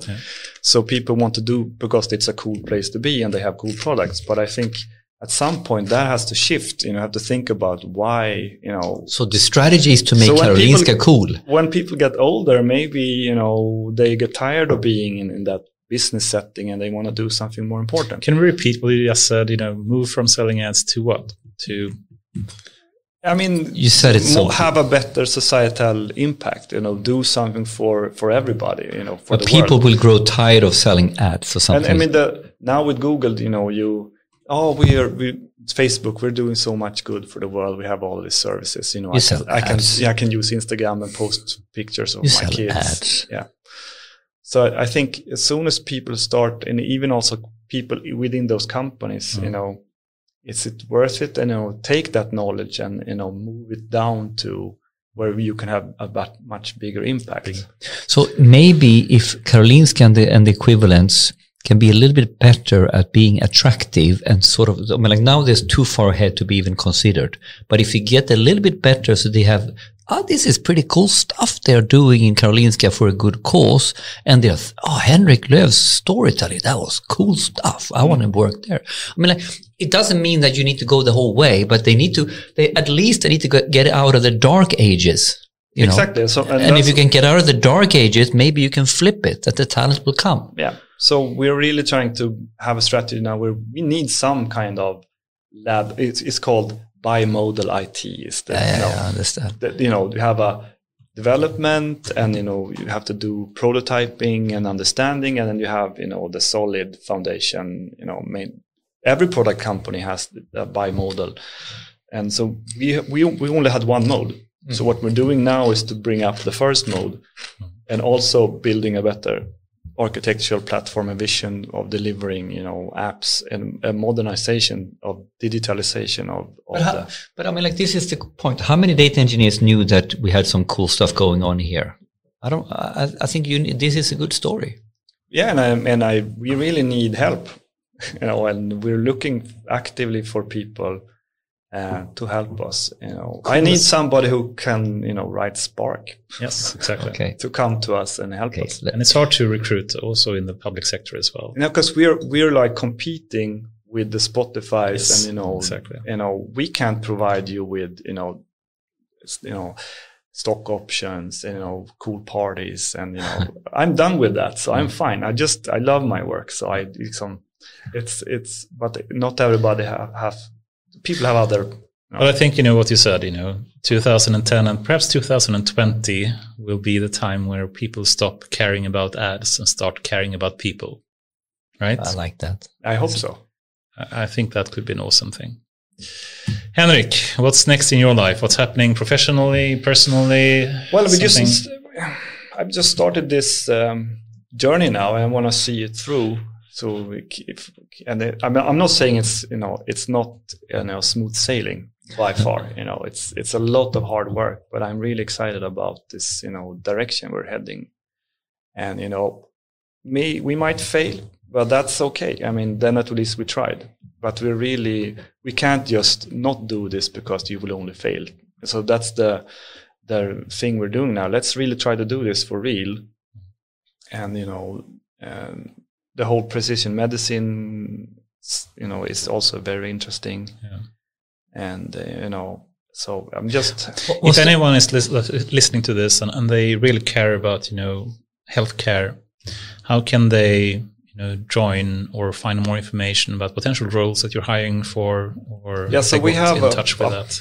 I mean, I'm on LinkedIn, but we have also 8 roles out now. 8 roles? Yeah. Can you name some roles that you have? So we have data engineers, looking for data engineers, BI development, a UX designer, and I don't remember everything there, but I guess I can post a link somewhere maybe to recruitment. So we're really trying to build the one-legged, more development culture, and we have started working on the infrastructure and being a modern development organization.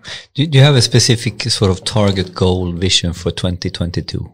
Or is it something that you sort of in your budget and plan for next year? What is the number one? What we want to do is, key for us is to liberate data. So that's common in these organizations, that data is siloed into these different systems. So now we're capturing and integrating this data and, collecting it into these standardized APIs and building an application. That's really the goal for, a couple of applications that really can support the, improving, automating the process of some internal flows in the hospital.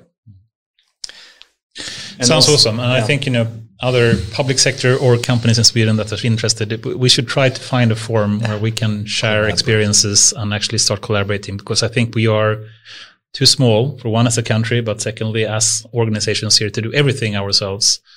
And we may not be able to share data, but we can share a lot of other things. And one of the things is just experiences, best practices, and perhaps even models at some point. At least, if we start learning from each other about both mistakes and successes that we have, I think we can actually move surprisingly fast. And Sweden, I think, is one of the best positioned countries in Europe, at least, to actually make this happen, since the great universities like Karolinska and other normal universities we have in Sweden, we actually do produce. And we also have a lot of venture capital lying around That's true. We need to put into use, to do the right thing instead of just equally sexy as any other startup. I'm telling you. Yeah. Henrik, anyone that you would recommend to join this podcast? That's someone that you like to listen to potentially here on this podcast. Well, if you really want to have somebody talk about, who knows how it is to run a hospital, it's Kalle Conneryd Lundgren, who used to be the operating manager of the hospital. He's now at Klarna. Oh, okay. So that will be maybe an interesting talk with him to see how he is, he's a surgeon, from the beginning.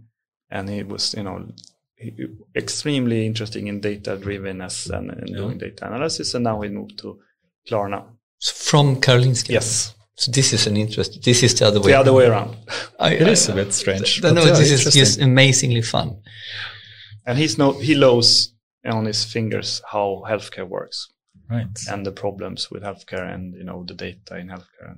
Exactly. Sounds great. That's an awesome idea. That sounds perfect. Okay, cool. Thank you very much, Henrik. It's been a true pleasure. And we already went 20 minutes over time, but we could have spoken for hours, I think, more. There were so many rabbit holes to go down. Stuck in this whole computer architecture. No, but it was fantastic. Fantastic. I think a lot of people learned a lot about, the computer architecture and the differences between different HPC kind of architectures and whatnot. Awesome. Thank you again, Henrik. Let's continue with the after work. Yep. And best of luck with 2022 and Karolinska. Thank you. Thank you very much.